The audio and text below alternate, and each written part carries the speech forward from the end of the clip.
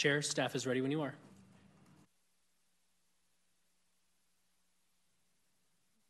Okay, good evening and welcome to Monday, August 14th, 2023, Sacramento Community Police Review Commission. The meeting is now called to order. Will the clerk please call the roll and establish quorum? Thank you, Chair. Commissioner Sample? Present. Commissioner Johnson, or John Johnson, is absent. Commissioner Z. Johnson is absent. Commissioner Bliss? Here. Commissioner Carter Martinez? Present. Commissioner Buenrostro? Present. Commissioner Carter? Present. Commissioner Guerrero? Present. Commissioner Marion is absent. Commissioner Salazar? And Chair Castillo-Crings. Here. Thank you. We have quorum. Great. I would like to remind members of the public and chambers that if you'd like to speak on an agenda item, please turn in a speaker slip when the item begins. For members of the public who wish to join virtually, please refer to the agenda for the Zoom link. Once you have joined the meeting and wish to speak, use the raise your hand feature to provide public comment on the desired item.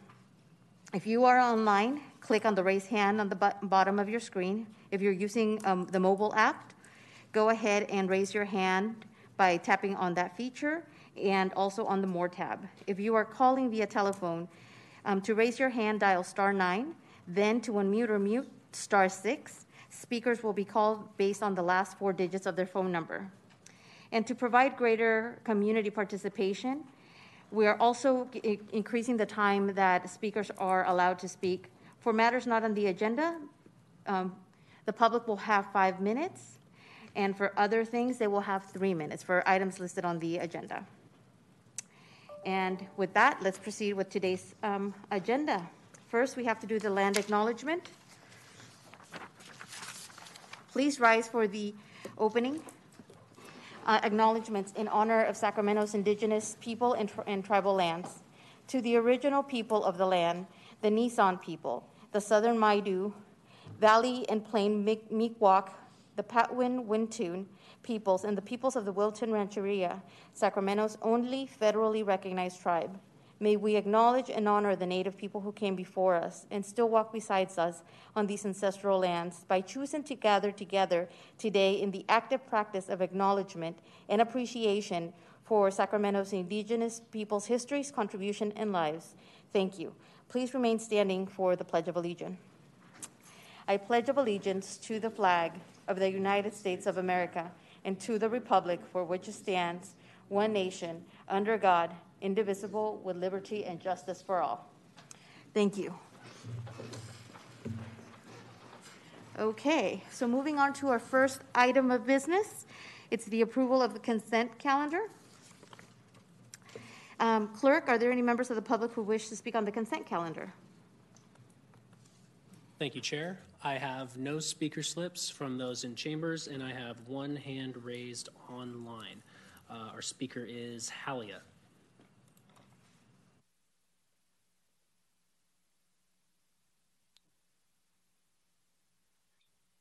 Good afternoon, Commission. Can everyone hear me okay? Yes, thank you. Okay, so in respect for everything in the work that's being done, I'll get straight to the point. So I just have a few clarifying questions. Number one, what does the green and red highlight mean in the MUs, in like the annual military usage report? What is that, like, what is the meaning of the green and red? And that really needs to be spelled out specifically for community members, as well as the blacked out sections like under hazardous materials. As far as the community meetings that were held at the Hagenwood Community Center and I believe Hart Community Center, sort of staying in line, getting straight to business. Every single piece of advertising I could find that was put out from the commission did not state it's the necessity of SAC PD to have a meeting in order for its military use policy to be approved. That is a rough summary. And then I am not sure, but where is the summary of the 2023 responses that came out of those meetings, unless there were none? That's like, I looked through the entire report and I was confused on where those were.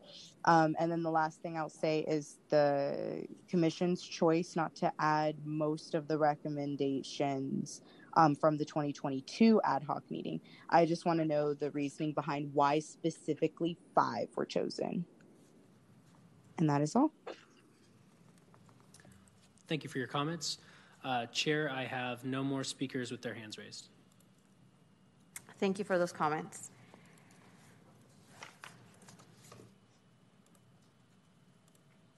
And now, Chair, if I may respond to the speaker. can we respond to the speaker? To answer the question that was raised about the about how to read the policy and the report. Will you address it? Will it come up as your? We can do that if that's preferable. I think you're just giving folks the opportunity now. It's fine. We will wait till the end. Yeah, it'll come up when you're talking about. I'm sorry. Sorry. If it'll come up while you're discussing the actual item, then I think that's more appropriate.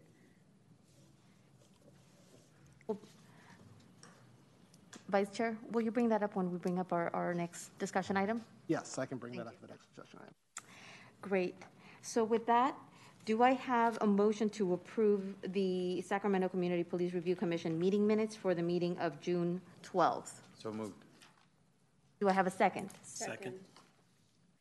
Perfect. So I think I have Commissioner Guerrero, then Commissioner Carter Martinez second. And we have an extra with Commissioner Sample. Thank you. So with that, clerk, please call the roll. Thank you, Chair. Commissioner Sample? Aye. Commissioner J. Johnson is absent. Commissioner Z. Johnson? Yes.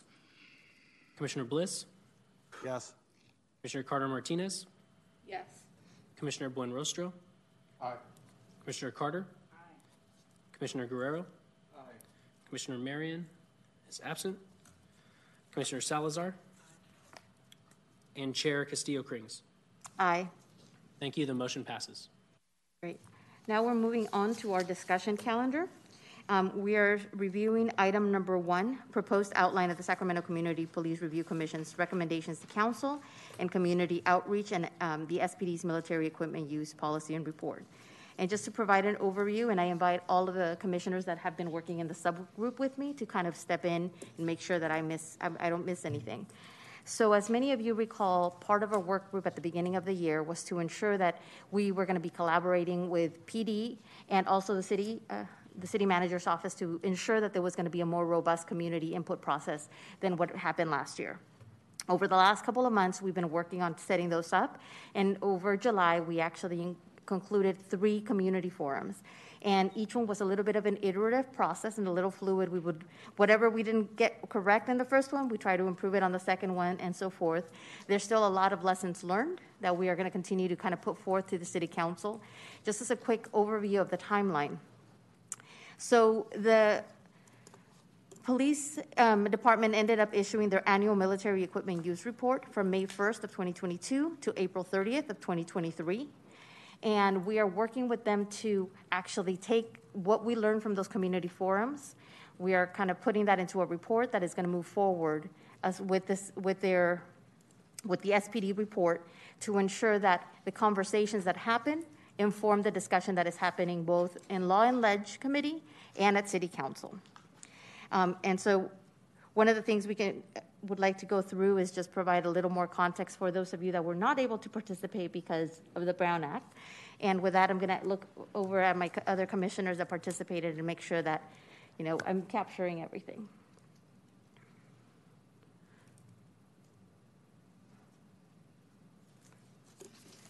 And before we do that, we have to go to public comment. Are there any members of the public wishing to speak on this item? Thank you, Chair. I have no speaker slips from those in chambers, and I have 2 hands raised online. Our first speaker is Jennifer. Hi, thank you. My name is Jennifer Tu. I work for the American Friends Service Committee. We have been supporting communities across California with AB 481 implementation. We want to thank the Commission for drafting the letter outline under consideration and agree with the Commission's, with the subgroup's assessment that the proposed annual use report and the previously approved use policy failed to comply with state law. AB 481 requires that law enforcement agencies submit an annual report on the use of each type of military equipment. The law also defines type as an item that shares the same manufacturer model number. So, for example, when you're looking at the armored vehicles, that means you need 3 separate use reports for the Bearcat G2, the Bearcat G3, and the Rook. There are over 80 drones, but only 11 types of drones. So you would only need 11 use reports for the drones as required by state law. The state law also requires that in each of these per equipment type use reports, the total annual cost must include the personnel costs associated with that weapon. That means that if an assault weapon requires maintenance, the total cost is not restricted to the cleaning materials. It also includes the personnel time and the cost of that time for the cleaning. If training is required, the cost includes not just what's paid to that training organization, but it also must include the cost of the personnel time spent on that training. So again, thank you to the members of the commission who looked into this and drafted the letter outline. I hope the commission votes to complete and send this letter and urge Sacramento City Council to fully comply with California state law on police use of militarized equipment. Thank you. Thank you for your comments. Our next speaker is John. Good evening, commissioners. I do believe that the chair said that would be 3 minutes for agendized items. Thank you so much for this session and for all the effort that the commission has put into this. I want to echo my colleague Jennifer Tu's comments. I work for the American Friends Service Committee, and we work extensively on issues of implementation of AB 481. 2 essential comments. One has to do with the timeline for approval by the City Council, which, as I understand it, the City Attorney has stated that it must be approved by the City Council by September 13th because that's the date last year when it was approved. But AB 481 does not give a 12-month deadline for City Council reapproval. It gives a 12-month deadline for the use report that is submitted by the law enforcement agency. The requirement in terms of timing for the City Council is annual. So it doesn't mean that it has to be within 12 months. It just means it has to be once a year. The other thing is, I think, a more important aspect, which is at the community meeting at Hagenwood Center, it became clear that the department is reporting on use for weapons that fire, like rifles or launchers of munitions, of so-called less lethal munitions, that they're reporting on use when it is fired, when the weapon is discharged, rather than also when it's deployed or displayed. And yet, the use policy in the department's proposed military equipment policy is referring to when those weapons are displayed or deployed. So that's you can't really have it both ways, right? You can't say, okay, authorized use when you're doing the annual report means it's only when it's discharged, but authorized use in the use policy means when it's deployed. And in fact, if it is only when it's deployed, if it does refer to discharging the weapon in the use policy, then it's really alarming because the authorized uses as defined in the use policy are very broad for those weapons. If it's referring to discharge of the weapon, like when there's a quote threat, then it is an extremely broad authorization for discharging a lethal or less lethal weapon. So I hope that you will incorporate that into your recommendations to the council and also demand the time that is needed in order to really work this policy through, both with the department as well as with the council and the community. Thanks. Thank you for your comment. Your time is complete.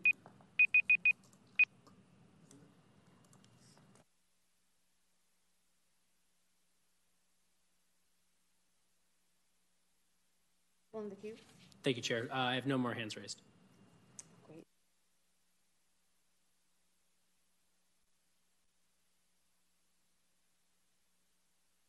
A little more context, because I know that the agenda item is very meaty, and many of you that have not had an opportunity to read it or kind of digest some of the documents. So let me step back. There were 3 community forums that we conducted throughout the city.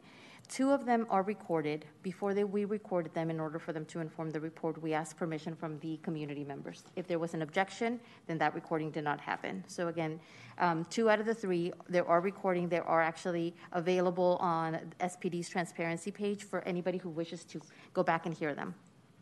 I think what we really took away from this experience was that there is a really big need in the community to have additional discussions between PD and community. I think there were a lot of frustration.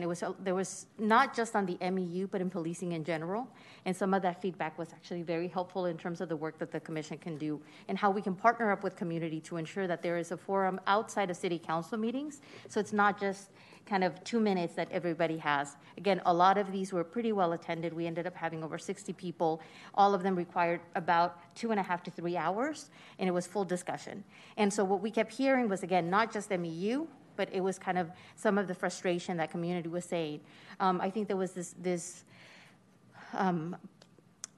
gentleman that spoke very eloquently, basically saying to the police, I would vote for you to have continued augmentation of your budget. I would continue to support additional equipment that you want to purchase, but you have to come out into the community and make sure that you are one of us, that you actually see yourself as a community member. And by doing that, we start changing the conversation. And he said, I've had bad experiences with police. I've had positive experiences with police. I basically I'm not your enemy. You have to be part of my community. And so it was a very powerful moment. And I think that is kind of illustrative of what we're trying to create in the commission, to just kind of collaborate and create a balance. And so we can have these difficult conversations in a way that it can help actually influence the policy that is being done at City Council. So as one of the speakers was actually saying, PD is going to go in front of Law and Ledge August 15th, and then they're actually scheduled to go in front of City Council on September 5th. We are working with Audrielle, and we're going to be working with the city clerks and also the chair of that committee to see if we can get a waiver so that City Council can actually take up our annual report on MEU in conjunction with PD. So I'm looking at my other commissioners. Anything else that I'm missing? Any other questions from other commissioners?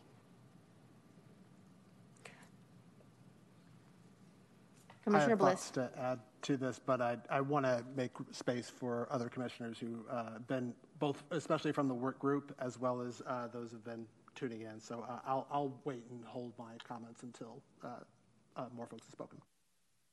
Commissioner Guerrero. Vice Chair Bliss, I would normally, I see what you're saying, but I actually would love the context. I will say I was one of the commissioners that wasn't able to attend, and the context is really helpful to me. I do have a question, but I actually would really like to hear from those that could attend the full, comments that you have, and so that, we'll educate the rest of us and maybe inform the questions that we ask.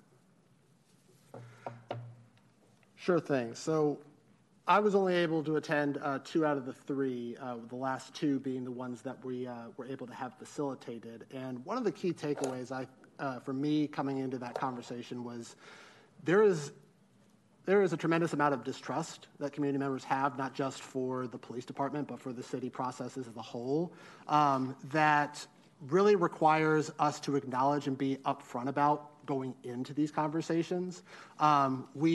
This is the first time that we have hosted community input sessions of this degree, and we had prepared the outreach plan and as well as an agenda for how these meetings might go, which included, facilitated conversation, overview of both the city's policy as well as the state law, AB 481, as followed by breakout sessions.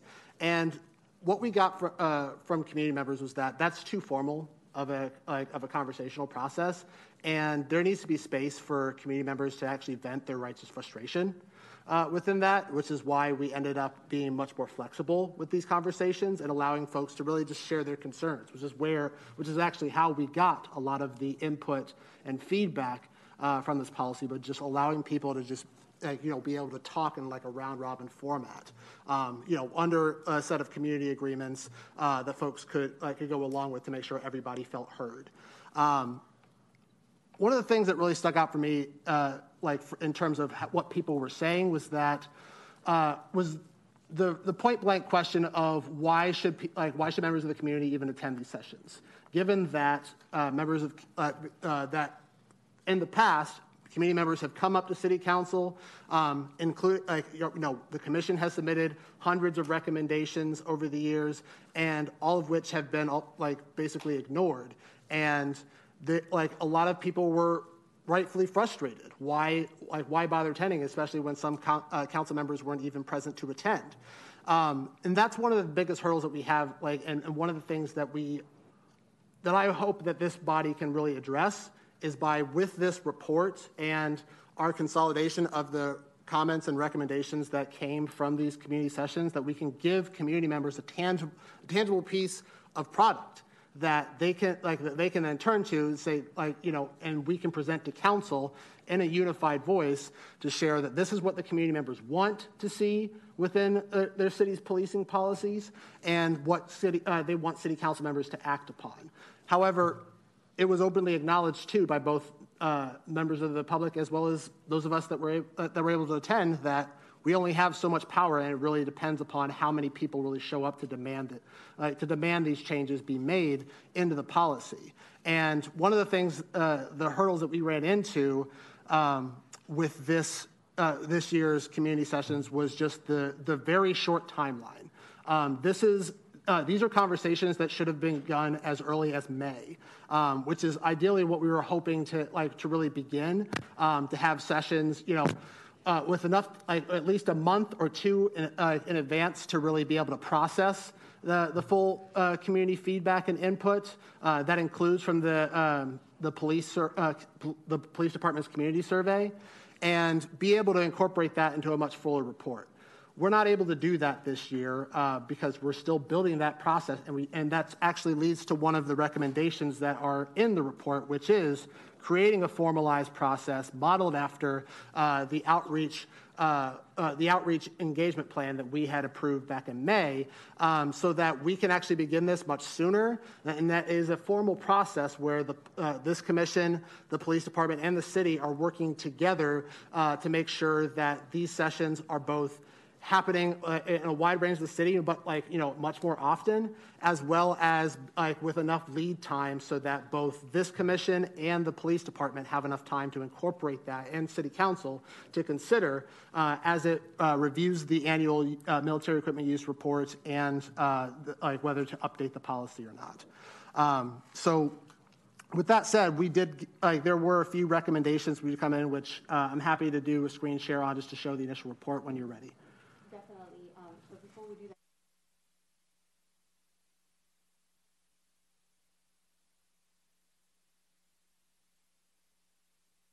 that, we don't have the resources, and that was actually something that was really brought up by many members that attended the first committee, basically saying, where was PD? Why is the city not using the resources that they have to ensure that this is information that is going out widely, right? And so that was one of the things that definitely a lesson learned. We try to improve, obviously, outreach for the other two, but I think moving forward, that is going to be another recommendation. To Commissioner Bliss's point, if we start earlier and the public begins to expect this, then it's easier for us to get that feedback. So those are some of the things, again, we're kind of learning. We're trying to build on this process. The other thing that we learned from comments we had from last year when PD by themselves did the community outreach was they really did not want PD to show up in full uniform. That was very triggering for some members of the community. They also, one of the things that we did, just little things like setting up a room that was like in around the table. There were no tables in some of the forums. It was just like chairs that were in a circle. The city ended up helping provide the community centers where we actually did it and provided childcare. The other thing is refreshments were offered, right? Especially for some of the events that happen between 5 to 8. A lot of people coming and giving us of their time. We're going to be coming from work. And so just little things like that made the environment a lot more welcoming.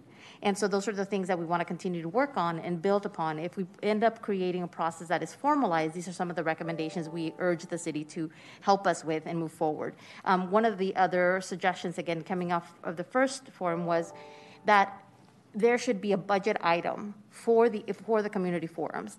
Again, to make sure that we have a place that people can gather, make sure there's refreshments, make sure that there's all of these other services that make it easier for community to participate.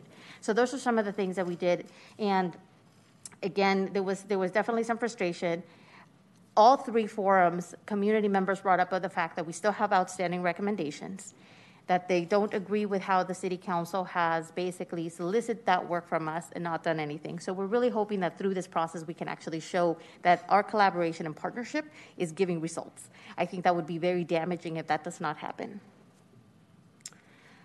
Any comments, questions? Commissioner Guerrero, and then Commissioner C. Wayne Johnson. Sure. Well, it's interesting to hear, continually hear from the community that that is an ongoing frustration, and I just want to acknowledge that it is a frustration that builds on each other, right? We have these hundreds of recommendations, and I think just knowing that there's so many recommendations that haven't been acted on, that alone, it's been frustrating for me. I can imagine community members that have heard this, right, that haven't been that have engaged in different ways. So I totally understand that, and I do want to share, and I know Chair and Vice Chair are aware of this, the Commission knows, we do have an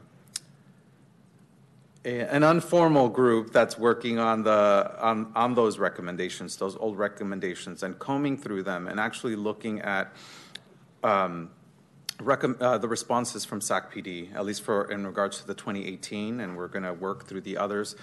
But I have to tell you, it's almost like I want to be honest, it's like doing 3 times the work. We did the work of making the recommendation. And by the way, we didn't have the support, the infrastructure, the processes that we have now, and we were left to our own device to create those, and we did create those. And even now, there's tweaks that we're getting. It really is frustrating. But, we've made this progress. We have responses from SACPD in terms of 2018. We're combing through them. We're finding that, in likelihood, SACPD did implement some things.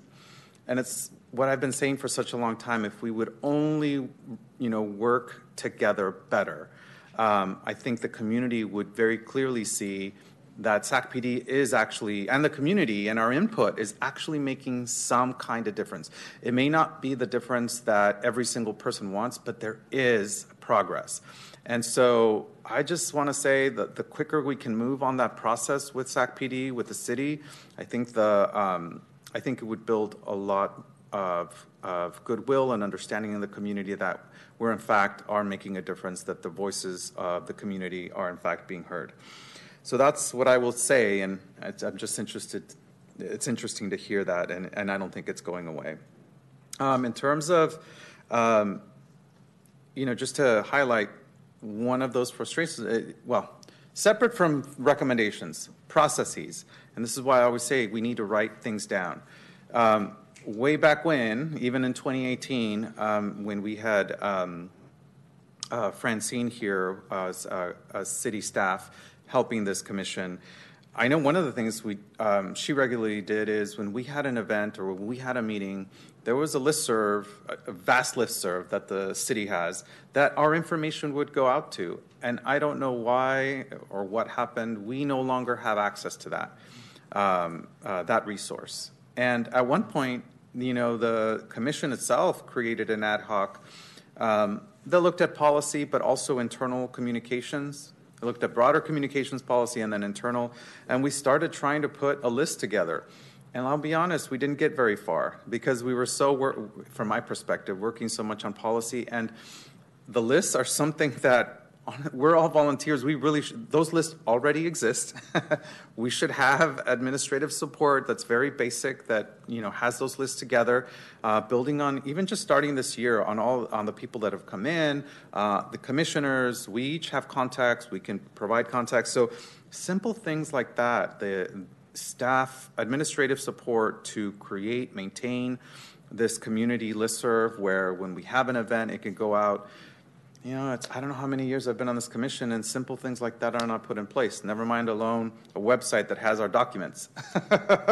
So the infrastructure items and the ongoing recommendations, they build on frustrations, and I don't see how we're going to improve until some of those basic issues are resolved.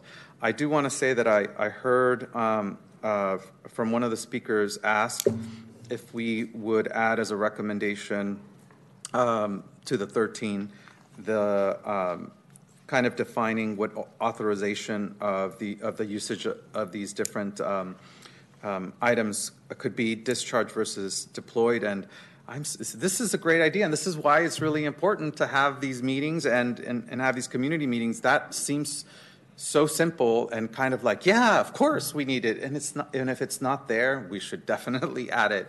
What a great recommendation, and I want to thank the speaker for bringing that up. I also got an email, I think a couple of us did, and we didn't respond because of the Brown Act, but that, and I wanted to ask the commissioners that attended the event that we were promised certain information either for the meeting, and we haven't gotten that information. Is that accurate? Does that ring a bell at all? I think we requested some information earlier on. I don't think we received that from PD. I think specifically it was about past instances where these weapons were engaged, and then information on those instances, right? Demographics, I'm sure, circumstances, the weapons, et cetera, et cetera. And I got an email saying that there was some information presented, but it was information on a fraction of the events that were actually the number of engagements that SACPD has said we've engaged in these hundreds of cases, but we only had 40, 50, whatever data for a small part. So I just wanted to ask if that is what's occurred, and if so, are we expecting to get the data at a future time? I think that would be helpful. Commissioner Bliss. Yeah, just so to respond to Commissioner Guerrero, we did have we had a data request that we had submitted and requested responses to by the end of May, which we're still waiting for a lot of those responses. One of them did come up through the community forums in the summary report, where the department did provide some demographic data reporting within that. It wasn't comparative reporting, which was one of the which also included one of our recommendations and was included in the question of that. And I remember a few community members at least naming, they want to see more information. But to that, reportable use commentary that one of the commenters and what was actually included in some of the written feedback that we had gotten from those meetings was the lack of the underreporting from that. 86 incidents of 248,983 contacts that the police department had in the reporting period that over the course of a year. Many members of the public considered it, quote, outrageous underreporting. And we're actually asking if we could help to redefine this category so the public can review policing more effectively, because the reportable ratio, by these numbers, actually comes out to all contacts is about 4 to 10,000 ratio when it comes to reportable uses of military equipment, and that's something too that's actually was highlighted in the list of recommendations that our work group is currently working on, to really be clear that we're not just looking for reportable uses or just the discharge of weapons. We're looking for the deployment, because AB 481's language is actually quite clear, even from the initial finding of the legislature, where the very deployment of military equipment has adverse impacts upon our communities, particularly Black and Hispanic communities of color. So that's one of the recommendations that are included in there, and we have additional ones that are of course include everything from funding our body so that we can provide these, as well as consolidating certain munitions, as well and removing certain language that allows for widely interpretable uses of military equipment, such as in crowd management or crowd control. Thank you. Echo a whole bunch of everything else that just went down. I agree in large part with what everyone else has said, but clearly for me, one of the recurrent themes again was the need for greater publicity. Further in advance, broader throughout the communities that are being served as we go forward. Trust clearly was a big issue on both sides, of the issue, and one that we can work on. I do want to give the police credit for the fact that they listened to us and they provided very responsive representatives, at the community forums. They were open, they weren't arrogant, they were informative with what information they had, on it. One of the key things that was clear during the discussion is the use of the term military, on it. When you say military, it conjures up, howitzers and tanks and, and all the rest of that, whereas the vast majority of what's included on the listing of what is military equipment is non-lethal stuff. There's nothing in there in terms of a tank with a turret and, cannons and that kind of stuff. And so it was educational for the community to kind of be able to parse between fact and emotion as we went forward, and that elicited some fulsome discussion on it, which needs to continue and go a lot further and deeper than we were able to get into in those sessions. The other point is that community members made very, very clearly is, where are our council members? We had one council member, at least in the last two sessions. I don't know who attended in the first because I wasn't there. We did have an attend. Okay, council, so yes, we've had two. Yes, we have council members, out of the full body that attended, and the community sentiment was very clear that the council representatives are the people they elected to represent them and their interests, and this is a key issue for the community. So therefore, where are our representatives? On it. So one of the forthcoming recommendations is that the city council members either be directed or adopt a policy that says that they will participate in these types of forums going forward, either as a host of one, or at a minimum, if we're going to stay at a structure of 3 meetings citywide, that they attend at least one of those 3, in there and help weigh in.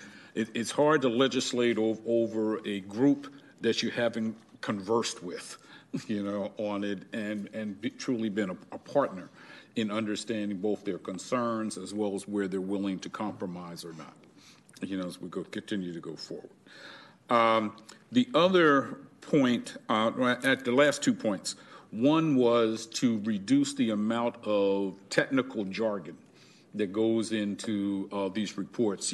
As lay people, members of the community, and as well as members of this commission, don't fully follow or understand all of the jargon that gets used in these reports. And so it would be helpful to put it into plain speak to the extent possible, or at a very minimum, provide some kind of a upfront glossary, that we can refer to in terms of what is meant by the various acronyms that are used. And then lastly, it was very, very clear that it was helpful that the police provided what statistical analysis they did have, but it was also clear that it needed to go much further. This past year, from my understanding, has been the first year that the police have had non-uniform statistician on board, and they got one, on it. There's clearly is a need that if you're going to drive this kind of information down and be fully compliant with ABA 41, that they're probably going to need more than one person to be able to fulsomely develop the kind of information that both the community is looking for, but also is compliant with the law as we continue to go forward. But as the chair said, I do want to say that I think from my short time on the commission, there has at least started to be some forward momentum, on it. There was clearly, as we did the planning for these meetings, that there was clear, much better communication going on between us and the PD about what was needed in terms of information, attitude, dress, the whole gambit, on it, and that was extremely helpful on it. And to the extent that we both, give credit when credit is due and criticism when it's earned, on it. And you got to be able to do both sides of that. As the commission members that were there know, I continue to preach then, as I have in other forums, balance, on it. Nobody on either side of this equation is 100% right, nor are they 100% wrong, on it. But the more that we're able to dialogue, listen to each other, and participate together in a constructive manner, we start to build some bridges and we start to make some inroads. And that's what really the community is looking for, and all of us as commissioners are members of this community, and we're serving unpaid. So this is about dedication of the heart, as we go forward. And so I just want to commend the work of my fellow commissioners in this, as well as express thanks to PD for coming forward, on it and starting to make those kinds of inroads that are necessary. And just to echo that, because it's what a lot of the commission did not see and a lot of the public did not see is the number of meetings that we had with the city staff, PD, trying to figure out how to move forward together. And again, somebody I think said it, we were trying to build the plane as we were flying it, so of course we were not going to get it right. There were going to be things that we missed, and we did, right? But I think those are some of the things we can learn from, and now the next community forum, my expectations for them are even greater. And PD did spend a lot more time. One of the things, for example, the city stepped up and helped hire a facilitator from Sac State to try to help. Now, we're kind of, again, thinking, did that work, did it not? We're kind of reassessing that information, but at the end of the day, I think there was a recognition that additional resources were needed, and the city did step up. So thank you, Commissioner Johnson, for highlighting that point. I have Commissioner Bliss, Commissioner Carter Martinez, and Commissioner Buenrostro. Yes, appreciate those additional comments. I wanted to speak to what you brought up, Commissioner Wayne Johnson, around the use of the term military equipment, and wanted to point to a bill that's in the legislature right now called AB 1486 that is was introduced with the intent of cleaning up AB 481 to further clarify both the community engagement process to occur before annual consideration of the agency's policy, as well as to define the use of military equipment as both display, deploy, or discharge. There was definitely some confusion around the term of military equipment being used, given that some of this technology, such as particularly the drones, are available through commercial means. However, a lot of the equipment is, all of the equipment actually is derived from, for military purpose. That was the origin in which they were initially designed from. And even though some may be commercially available, all of it is developed by private manufacturers. Everything that we have in the armed forces developed privately in partnership with the military. But either way, this bill is supposed to clarify that and make sure that the terms are there, as well as the inclusion of additional devices and reporting on holding and use of assault weapons. I also wanted to speak to what in the recommendations that we had from before, because obviously we're doing this not in a vacuum. We have like 13 recommendations that we put before. One of the callers earlier had asked about why we had only put forward 5, and just to point out that that letter was actually, those recommendations were just the 5 priority recommendations that we had sent to City Council before the policy was approved last September 2022.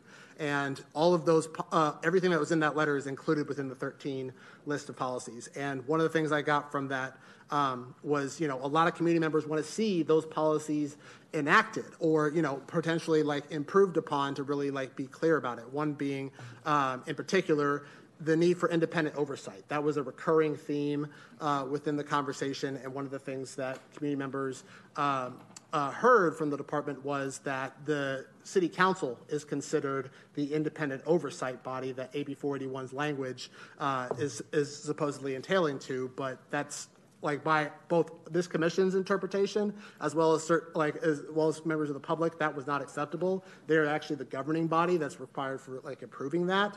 So it wouldn't make sense for the person that's like the body that is responsible for both funding and approving the policy to also be like to serve as its independent oversight.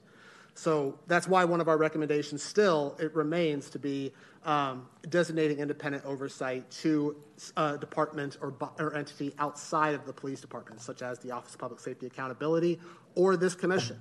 So those are just a few of those in there.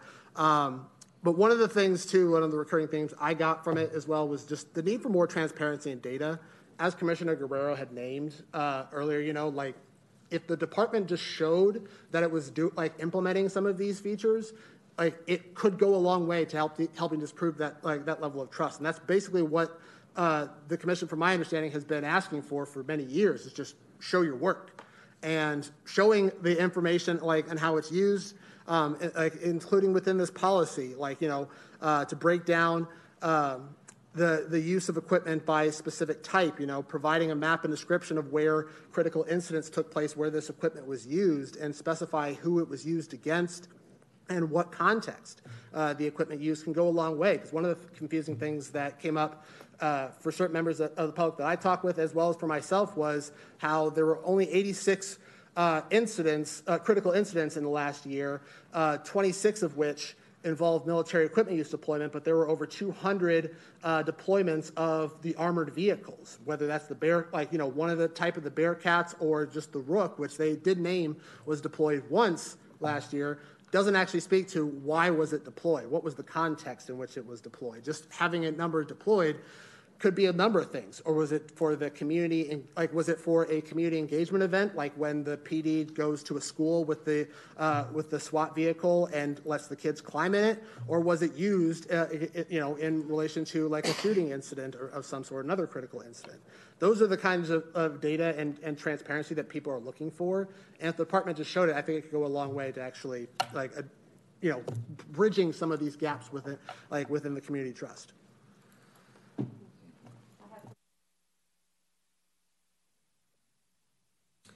Yes, I just wanted to say one of the sentiments I really felt from the meeting was that the public thinks PD will never change or be held accountable for things that they're doing wrong.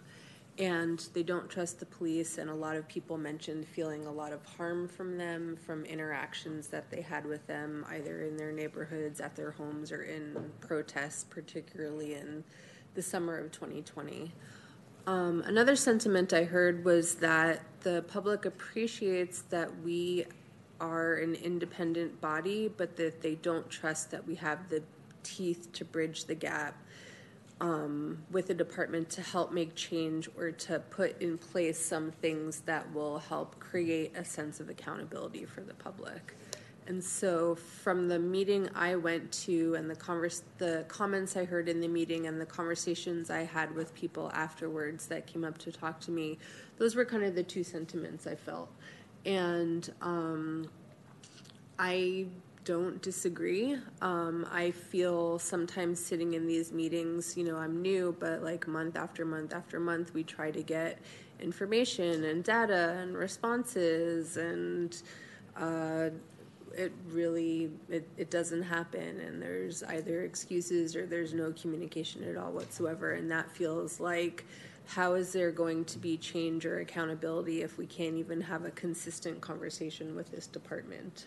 Yes, they did interact with us in a small committee to put these meetings together, but that, it was really logistics. It wasn't like deep, meaningful conversations about how do we make policing in Sacramento a less harmful thing to some of the communities that are being harmed by it. So I just wanted to share that. That's what I walked away with, and I generally agree with those sentiments. Thank you. Commissioner Buenrostro.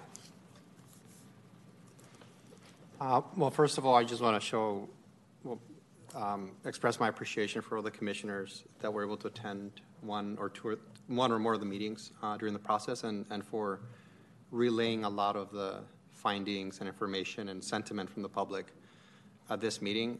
I wasn't planning to say much because I couldn't attend any of the meetings, but one thing that struck me from reviewing the staff report and also the MEU report is the need for us to take a step back and really think about what we mean by community engagement. And the word that I'm looking for here is two-way engagement, where a lot of the language that I saw in the report was around these meetings informing the public, raising awareness. So it was a lot about the public learning more about the police department and their MEU policy. I didn't see a lot of language there about the police department and the city learning from the public and what it took away from the listening sessions. And just to give you an example of how I feel this is expressed in this meeting, right now we have commissioners expressing what we learned from those meetings. It would be great to have a representative from the police department up here summarizing what they learned from these meetings. Because that's a different way of internalizing the information. And I come from the education world. School districts have to do local control and accountability plans. I'm immersed in them a lot, so a lot of times I criticize them. I don't think they're perfect. But one thing that I noticed from those plans is that there's requirements for districts to hold listening sessions with different stakeholders and respond in writing to feedback that they received. It doesn't mean that they have to accept everything that the public says, but they have to at least summarize some of the main findings and say, hey, we were able to, for example, if the police department hears feedback from the public and they're able to make a change and recommendation, that would help the public see that they informed the police department, they were able to make a recommendation. Or even if they're not, it would help the public see how what they said was actually heard and it was documented by the police department. So again, I just want to take a step back. I think we got to take a look at the direction that the City Council gave to the Police Review Commission, because I did not see a lot of language in that direction about the need for there to be that report out that tells the public that the police department learned something from the meetings. And again, I don't want to minimize the efforts of these meetings, because I think from everything I hear, there was a lot of effort by the police department. There was effort from commissioners to make them as good as they can. But there just seems to be something missing there where we need to have, I guess the word I'm looking for is two-way engagement, right? It's not just engagement from the city or the police department engaging the public and informing the public, but it's also making sure that there's that spirit that the public is going to also inform the city and the police department. Commissioner Carter Martinez. Yes, I just wanted to let folks know I have to leave at 7 tonight, so I'm not walking out in a huff or puff or anything. I had a pre-scheduled, had to leave, so thank you. Thank you. Commissioner Guerrero. I really appreciated Commissioner Buenrostro's comment, and I almost put my hand back down, but and I feel like a broken record, but where is the SAC PD representative today? And if they were here, we could make that request. that whether they were doing it already, which if they were, great, right? We can give kudos, because I love giving kudos when folks do that, take initiative, or, for me, what Commissioner Buenrostro said to me, I hate that we have to outline every single step. That's what we're doing naturally, right? You all are coming back and saying, this is what the community said, this is what we heard, we are summarizing. Those of you that went, and yes, thank you for those of you that went, you're summarizing, you're educating the rest of the commission so we could have a lively conversation, and it's prompting really great discussion. So, we go back to the basics. I just continue to struggle year after year sitting on this commission, and I am a broken record, and I'm going to be a broken record till I'm here and my time is over, because we need basics. We need a SAC-PD representative here that can answer questions. We need a SAC-PD representative here that can take requests, information requests, come back and give us meaningful information and engagement.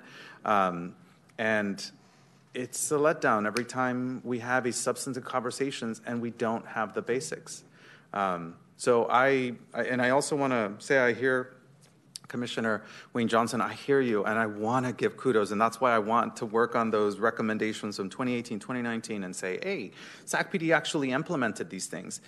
But I keep saying, I feel like SAC-PD is, well, no, I don't feel. They're not they're not the partner that I would wish them to be. And I feel like if they were, they would actually see the benefits and the improved relationship, because they do things, they do listen. But when you don't have the basics, when they can't be here to answer questions, that just throws, all that work out the window. So I really hope, once again, that we will have SAC-PD representative here at the next meeting.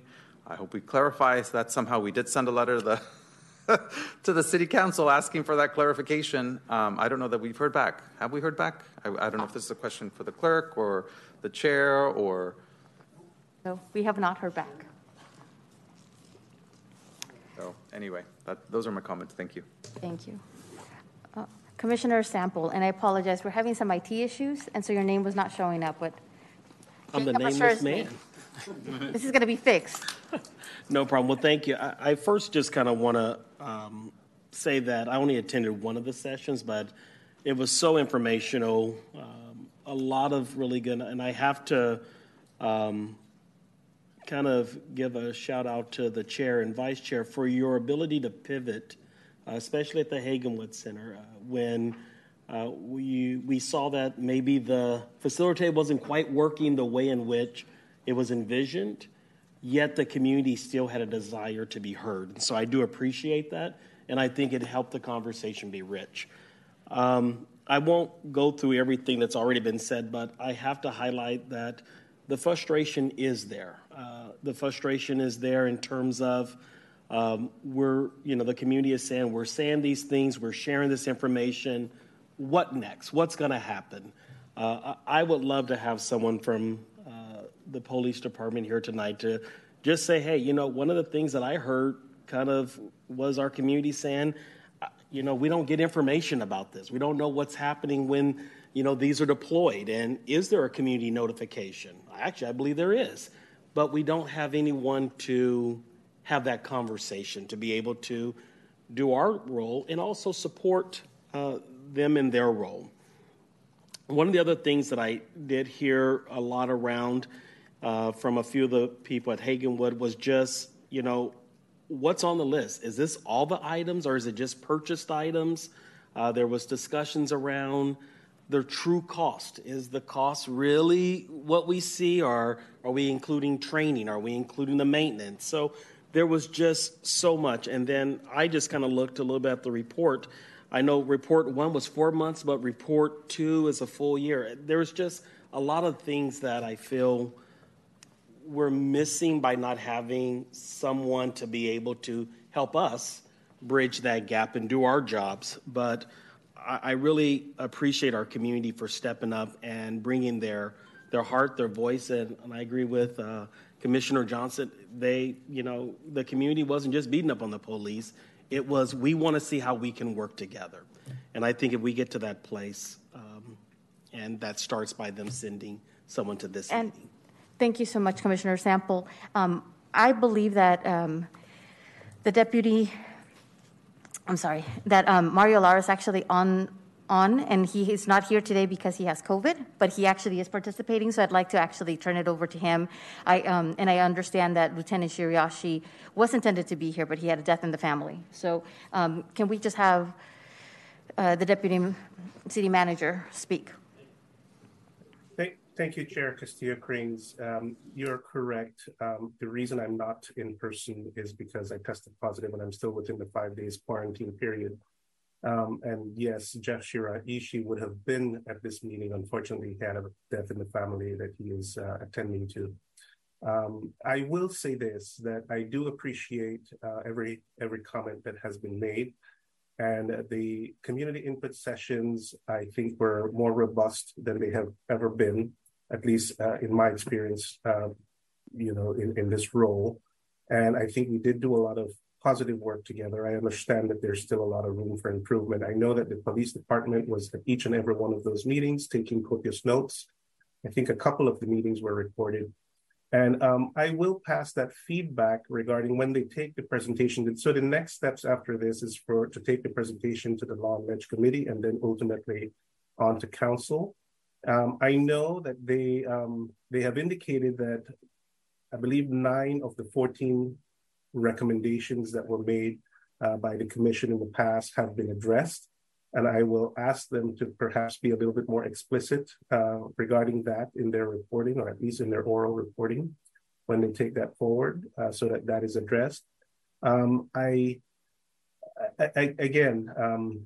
We are learning as we go along, and I think I appreciate some of the comments that have been made about some of the progress that has been made.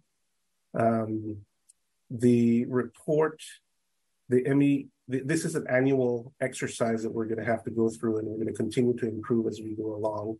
The city did expend some resources to get a facilitator, and I haven't heard, I'm willing to continue to work with the Commission to figure out if that is the way that we want to go in the future. I know, Chair, you did a fantastic job the first meeting when you had to facilitate that yourself. So either which way the Commission is willing to go, I'll work with you in order to make sure that we continue to improve upon the process. Let's see, some other things. So bottom line, the feedback that I'm taking from this meeting, because I'm taking notes here as well, and what I'll take back to the department is perhaps being a little bit more explicit in some of the recommendations that have already been implemented, and to make sure that that is highlighted when we take this report to the council. And obviously, the item here tonight on the agenda is for the Commission itself to come up with its recommendation that it wants to move forward to the council, and the council will obviously have the opportunity to deliberate on those as well. So, thank you. Thank you, and I have Commissioner Bliss. But before we go, and then we have Commissioner Guerrero, before we end this item, though, one of the things we want to do is kind of highlight some of the things we're going to cover in the report, walk through some of the recommendations, because that is going to be one of the motion is to approve the subgroup to move forward, finalize the report so we can actually go to City Council.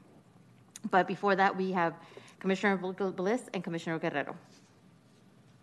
Yes, Yes, I wanted to speak to what a couple of commissioners had raised, and I think Assistant City Manager Lara had alluded to was implementing some of some of our recommendations when it comes to at least the limits on on their use of military equipment.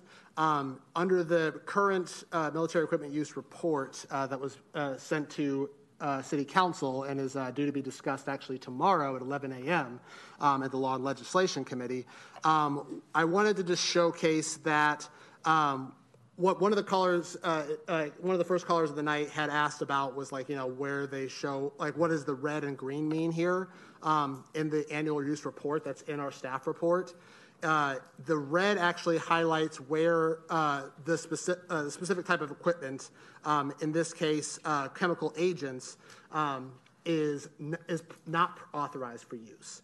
And then the green indicates where it is authorized for use. So in the policy itself, it references the other general orders and reference manuals that govern the use of each type of equipment.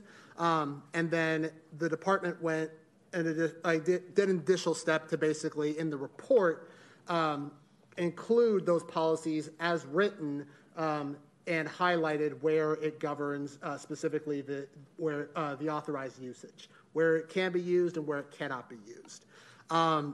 That's a good step in the right direction. I mean, like from my initial analysis, I would say that it actually, like what community members were asking for and what I was hoping to see was that actually included within the specific policy itself. To be very clear, military equipment as a whole shouldn't be used within these specific instances, given that most members of the public do not have time to look through what this is over like 200 pages worth of documentation to see where the department can and cannot use this equipment. So, you know, step in the right direction. But that I just wanted to explain that initially as well. And then I wanted to also, next I'm assuming that we want to show the draft recommendations that we have going. So yes, but I still have Commissioner Guerrero. Okay, go ahead. I was going to ask us.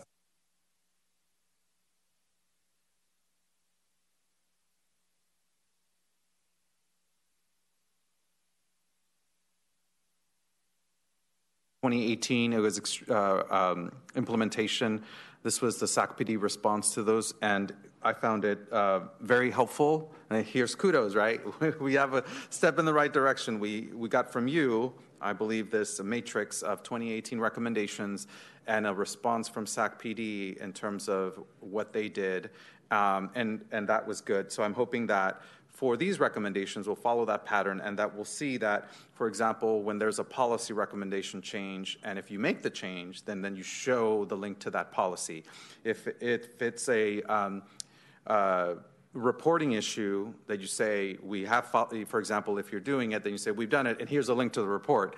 That kind of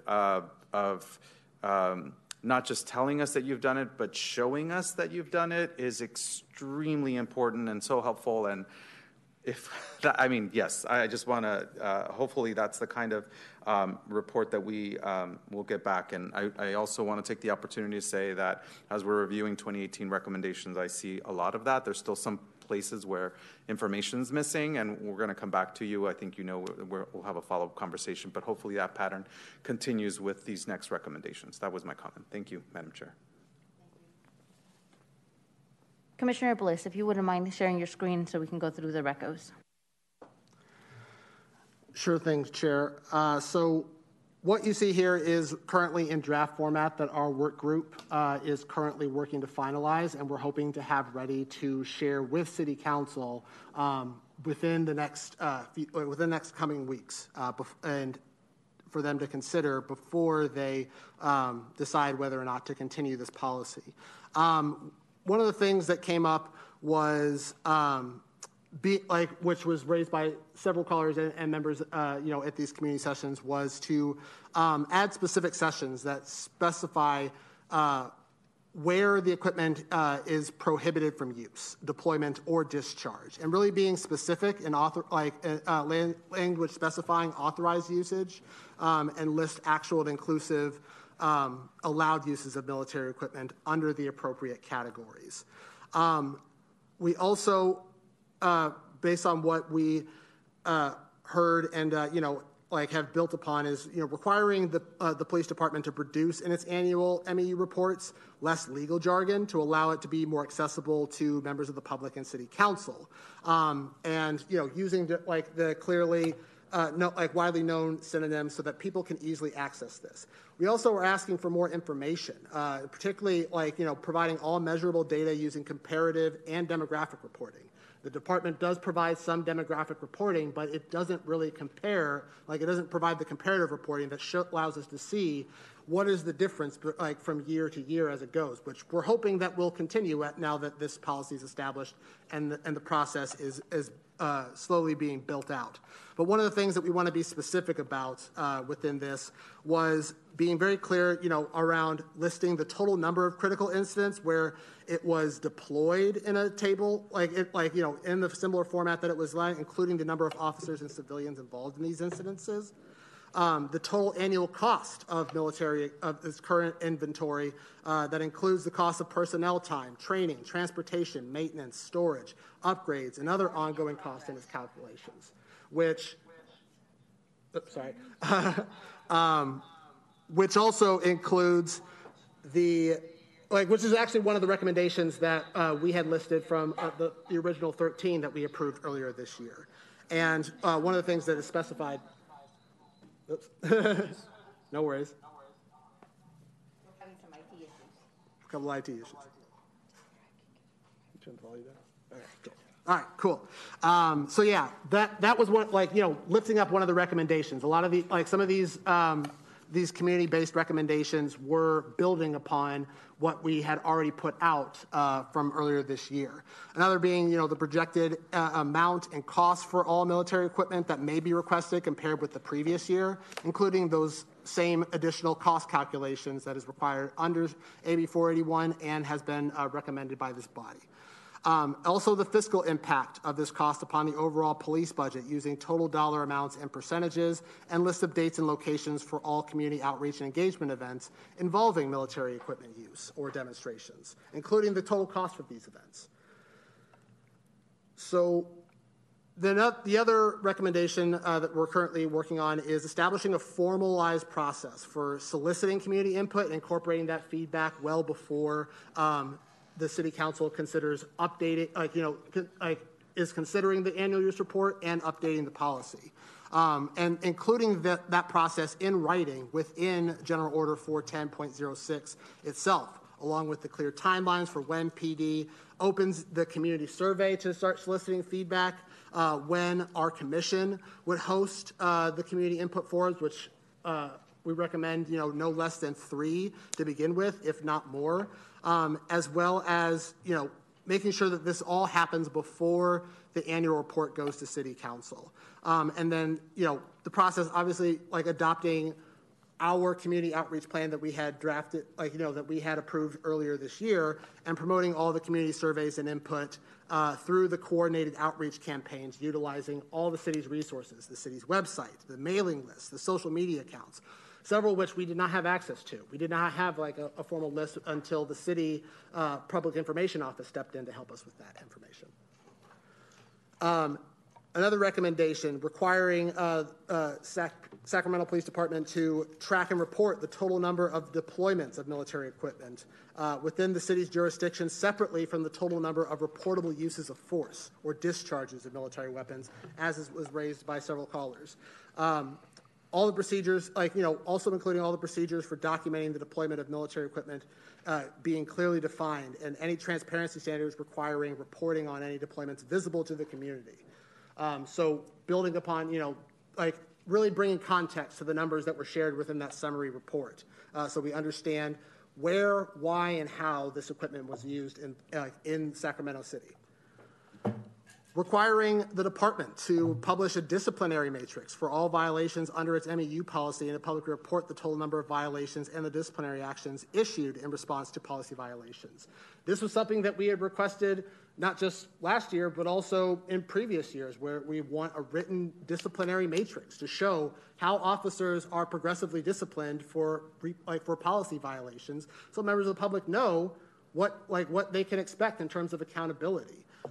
That was something that, again, was a recurring theme, was the lack of accountability the department seems to have, not just to this body, but also to its own policies, and not being able to see tangibly what results when members of the department violate uses of military equipment based upon this policy. And that's actually something that's included specifically within AB 481 to provide and show in the written policy legally enforceable sanctions in place for policy violations.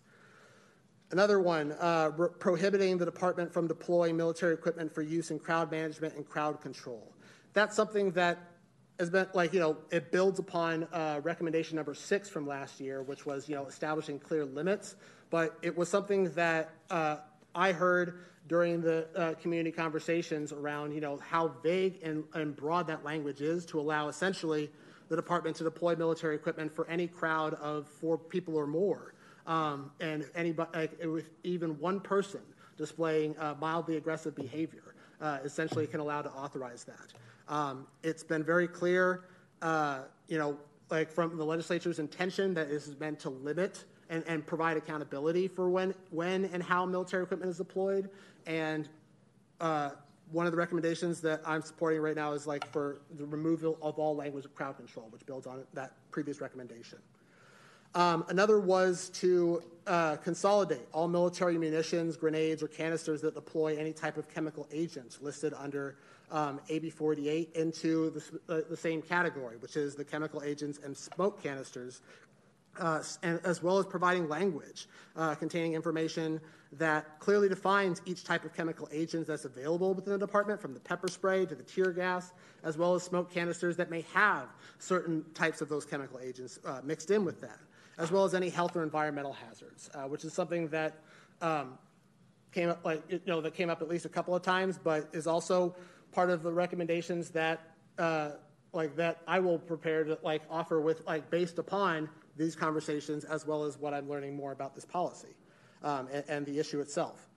The other was directing city council, coordinating with city council directly with our commission and PD to organize community input forums within their respective districts.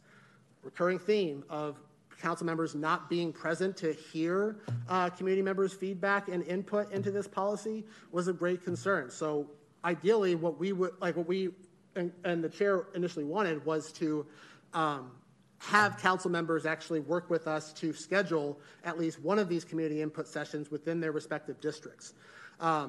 Even if that's not within their capacity to do, which I think it absolutely is, especially with the town hall forums that they like to do on other occasions, at least attending one of the input sessions in a listening capacity, obviously within the bounds of the Brown Act, which I know limits what council members can ultimately talk about or discuss within the same setting, outside of public meetings.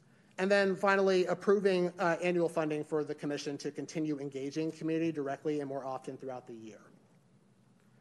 These are just a few of the draft recommendations that were coming up. I want to point out to some of the new commissioners too that we can obviously build upon this based on what we've heard from the community sessions, as well as what we've learned both from our own research of the policy and comparable jurisdictions.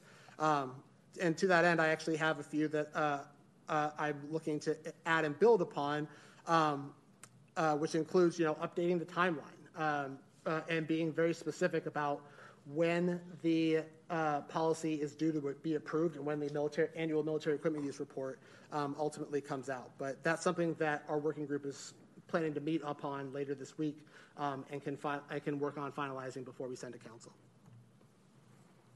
Thank you. And then Commissioner Guerrero, is your hand up? Interestingly enough, I forgot it, but I was going to raise my hand. I would just find it so interesting that a number of the recommendations, the particular ones that I would think that I consider pretty big, are repeats, and I'm sure there's enhancements, right? You mentioned the discipline matrix. That was so much work on that ad hoc, and we actually gave we researched a bunch of different jurisdictions, and we actually recommended a model matrix, and so I'm glad to see that is something that's being put forward as part of this. We're bringing it in, right, because they all build on top of each other. So I just wanted to say that's one, but there were a few that would be repeats of previous recommendations. So thank you for that summary, and thank you for that work. And so I really want to highlight one thing, because I think for me this process has actually been very educational, going back to the use of military equipment. And as we're writing the report and trying to kind of provide context and history, the reality is the U.S. government started to actually allow a lot of the surplus material and other type of weapons that normally were found in battlefields back in the 1960s. I think what the Vice Chair is alluding to is after 9/11, when some of the grants were made available from the, from Homeland Department to basically ensure that we were fighting terrorism, and it was really a war on terror. That availability of federal funding that was available for state and local law enforcement really kind of gave birth to a lot of companies that started producing this equipment. But the question I think that, and this is really, and the reason I'm bringing this up is because it really highlights the tension that I saw in a lot of the community forums where from police department, they're saying, look, this is equipment that I can buy from a company. It's not coming from military, surplus equipment. But I think what it really highlighted, and this is, I think, the conversation that AB 481 was hoping to elicit, was how is this equipment being used? Whether we actually talk about it as to it actually was purchased by a Department of Defense. The question is, what kind of equipment is our local law enforcement actually having access to? How often are they using it? And at the end of the day, how does this equipment and access to the equipment change policing attitudes within a department? Does that elicit a kind of a communication with community? And so I think for me, it's important that we don't get hung up on on just military equipment, but really kind of look behind the intent of the legislation and what it was intending to actually have a conversation with community and the elected representatives about, which is what kind of equipment is out there? Should we have it? And really that at the end of the day, I think is what the community, I heard, again, going back to the gentleman that spoke and said, I would be fine with you buying this equipment as long as I understand how it's used. If there is trust and it's a two-way street, then I think that it really changes kind of the perception of police. It's not that the community was saying, and it wasn't like everybody was saying, some people were saying, don't have this equipment, period.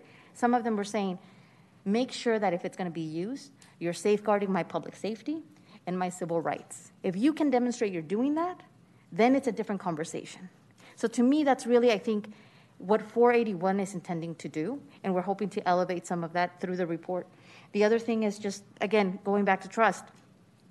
The legislation actually talks about ensuring there's a mechanism to ensure compliance with the military equipment use policy, including independent persons, because it's tied back to enforcement, right? If you need to have an independent body to ensure that the actual policy is being implemented, that our police department is in full compliance. I think that what we heard from community members is you can't have the police department write the policy and also self-certify that they're in compliance. This goes back to making sure there's a balance and making sure there's trust.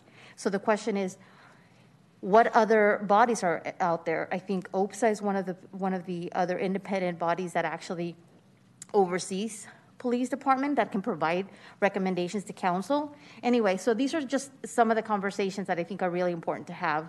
And we are kind of working on ensuring that there's going to be a process that creates more transparency. And to me, whether this process works or not will come down to the decisions that are done by our elected officials. It's the city council who actually has the power to say and set policy. So I think that is going to show and demonstrate to the community what this all kind of boils down to. So, Commissioner Bliss. Thank you, Chair. And that kind of speaks to one of the additional recommendations that I would like to talk about for the equipment that they're using. One of the recommendations that we put out last year was to provide written justifications for why this equipment is necessary, essentially, to maintain within its inventory, which under AB 481, that one of the 4 minimum requirements that the department is required to meet is showing that the law enforcement agency possessing and using it because it is necessary, because there is no reasonable alternative that can achieve the same objective of both officer and civilian safety. And that's not one or the other. It's the legislature intended it to be both.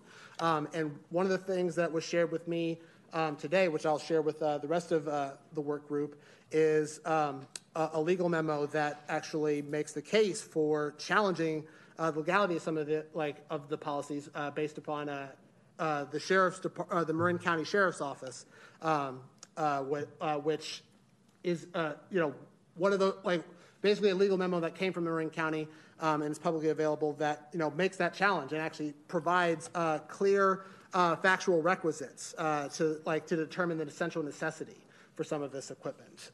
And I think that's really important for us, for the department and all law enforcement agencies to make clear.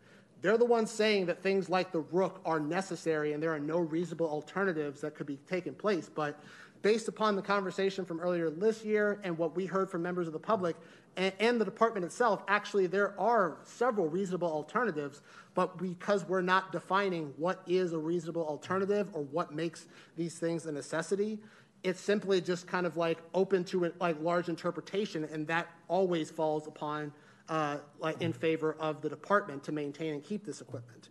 I think one of the things that we really need to be clear about is what do we as Sacramento community define as necessary for maintaining both officer and civilian safety. Speaking for myself, a Rook doesn't actually provide me any safety, given that it may provide safety for officers that may be taking fire, but bullets traveling at hundreds of feet per second ricochet. They don't just stop or be absorbed in that armor and can easily hit me or somebody in the house two stories over or whatnot. If the case. So those are the things that we really need to be clear about in defining. It may not happen within this current cycle, but we do have more than enough time, between now and the end of this year and into next year's cycle to really be answering this question. Great. See no other comment. Thank you, everybody, for a very robust conversation. Do I have a motion? And thank you, Commissioner Guerrero. Do I have a second? Point of order, just a question around the process. What are we motioning to approving? Yes. So the motion is approving the outline and authorizing the chair and vice chair to formalize the outline in the format that complies with Council Rules Chapter 17C4 and requesting city staff to forward the report to City Council for consideration at its September 5th meeting. Seconded. Thank you. Clerk, please call the roll. Thank you, Chair. Commissioner Sample? Aye. Commissioner Z. Johnson? Aye. Commissioner J. Johnson is absent. Commissioner Bliss? Yes. Commissioner Carter Martinez is absent. Commissioner Buenrostro? Yes. Commissioner Carter? Yes. Commissioner Guerrero? Aye. Commissioner Marion is absent. Commissioner Salazar? Yes. And Chair Castillo-Crings? Yes. Thank you. The motion passes. Thank you, Commissioners. Moving on to our next item, we have the, my favorite, the follow-up log. Okay, do I have any members of the public wishing to speak on this item? Thank you, Chair. I have no speaker slips from those in chambers, and I have no hands raised from the public online. Any commissioners wishing to speak on this item? All right. Can I just actually have a clarification on an item on the log? One of the things that we actually have on the item on the log is item 13 and 15, which are duplicative. And one of the things that I did not see on here was, as we were reviewing the 2018 recommendations, there was actually a lot of recommendations on diversity in hiring.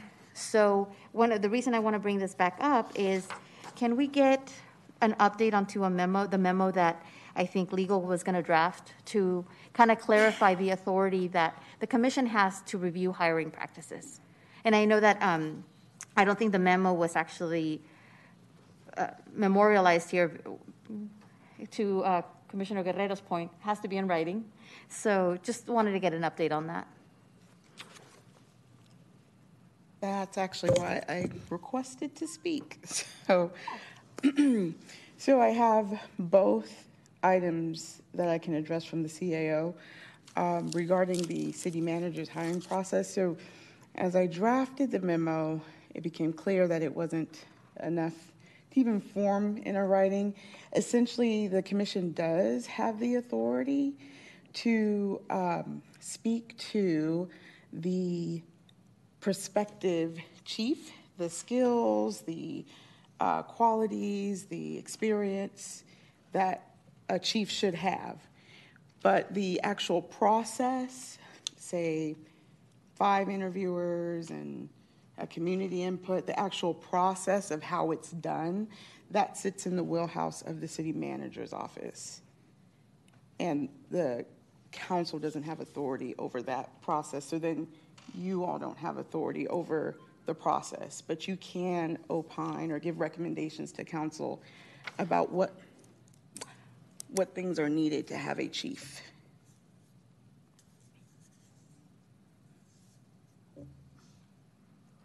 So just a point of clarification. So when the city code says, we have purview over the hiring practice of the department, the exception lies with the chief of police, which is currently under the city manager's purview of that process, that hiring process. But we can inform how the city council may direct the city manager on that. Right. So the city manager does the hiring, right, for the chief. The police department hires its own officers. So that's the distinction. But just to kind of clarify, but the city council could direct the city manager to do X, Y, and Z in the hiring process. No.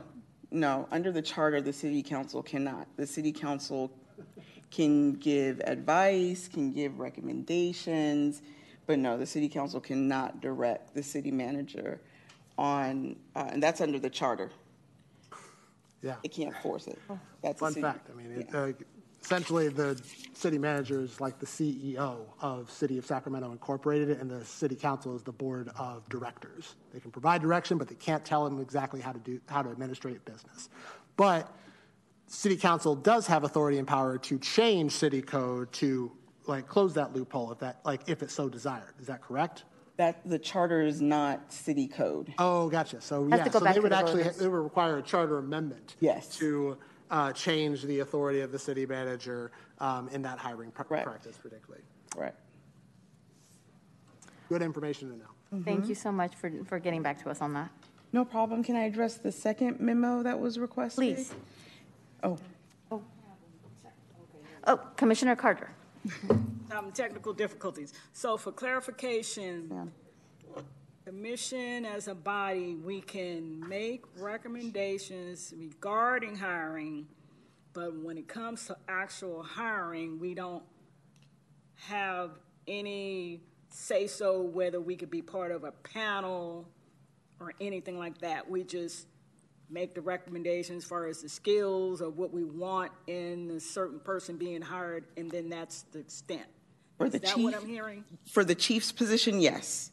And for any other hiring issue, does that same rationale apply, or does it differ? The hiring by the police department? Right. No, that rationale does not apply because the police department is actually doing the hiring as opposed to the city manager's office. So to recap, so if we have for managerial positions, the chief, deputy chief, would the deputy chief fall inside the SAC PD, or is that something that the city manager would? So I don't know how the deputy chiefs are hired, but if the chief is hiring the deputy chiefs or selecting, that's within the police department. Okay, but as for the chief of police itself, we just make the little recommendations and that's it. We don't have a right to be on a community panel or anything like that. We can just give input. We can just write a little letter saying these are the qualities that we would like to see in the next chief of police, and that's it.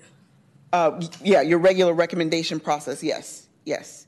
Qualities, experience, community experience, the general role of a chief of police that you think should happen for Sacramento PD.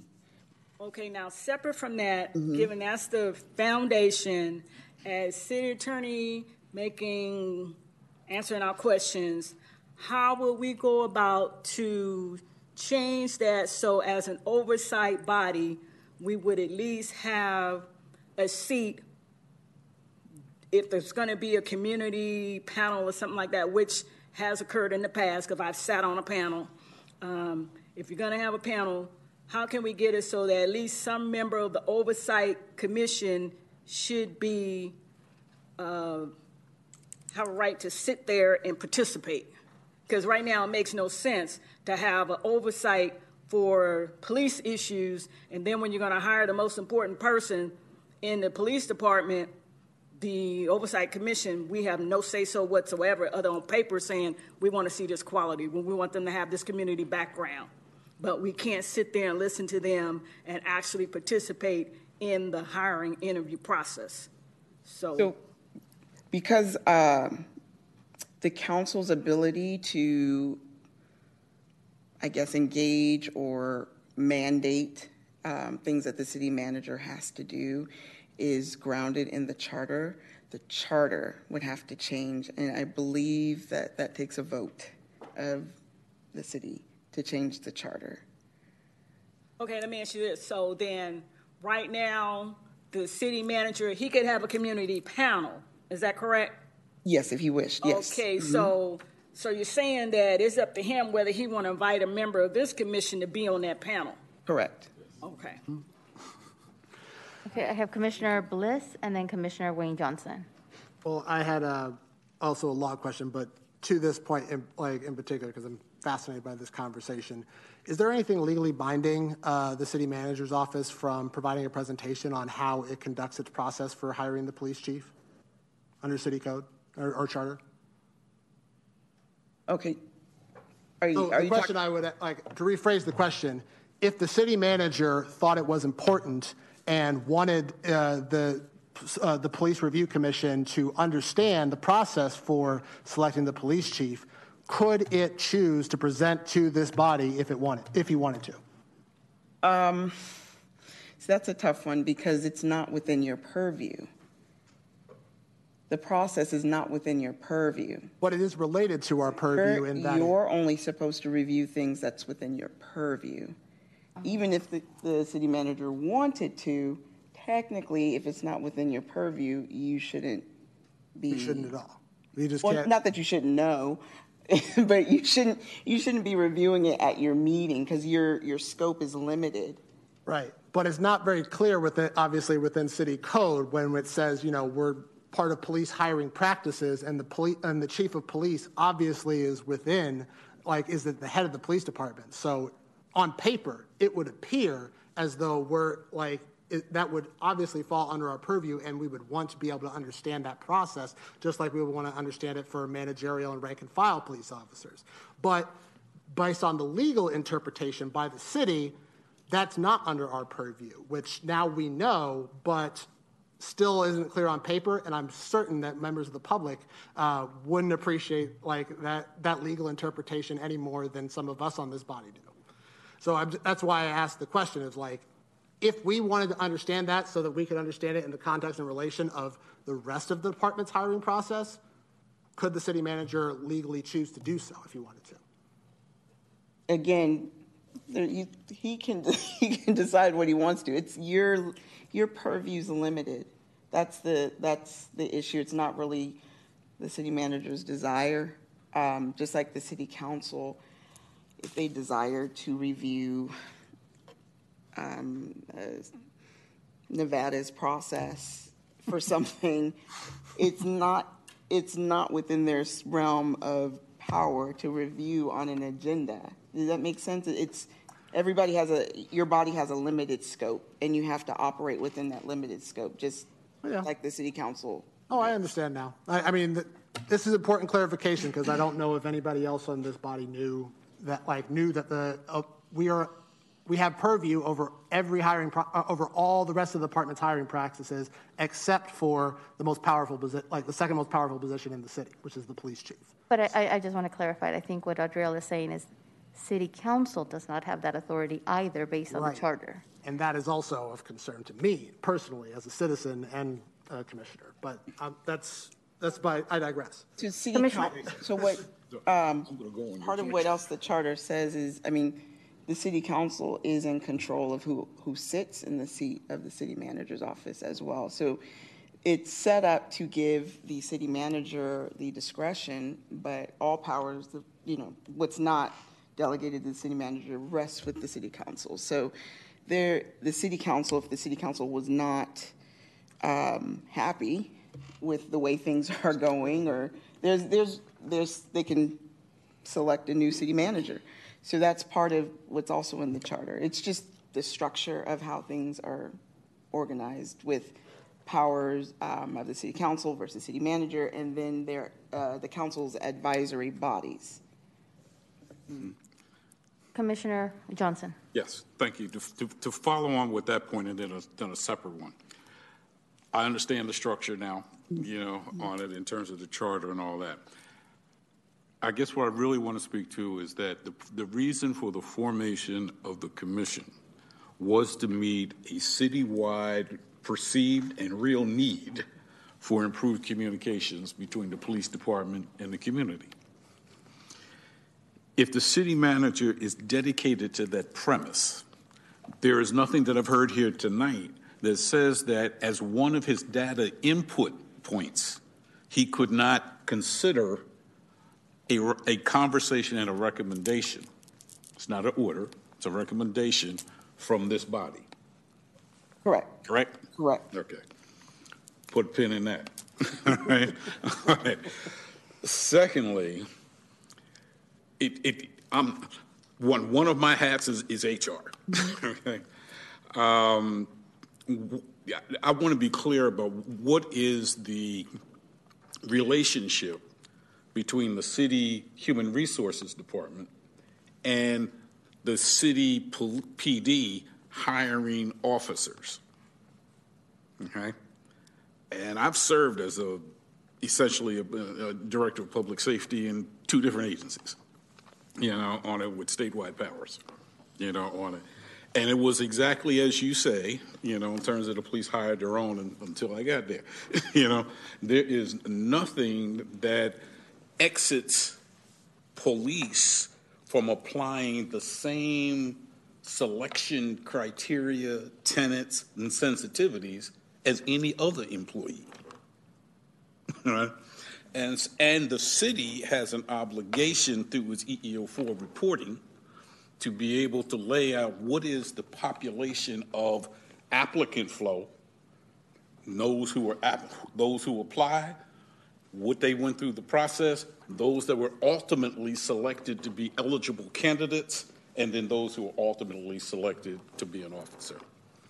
Same process, there is a background check, that happens, that deals with, whether you have a military background or security background, or something else, or if you're transferring from another department, and there are both official and unofficial conversations that happen between police departments, over who did well and who didn't do well if they were in a different department, But again, none of that exits the city's overview or responsibility to ensure that its hiring, because police is part of the city, it's part of the city hiring, is proportionate, by race, creed, religion, gender, yada, yada, as you go through.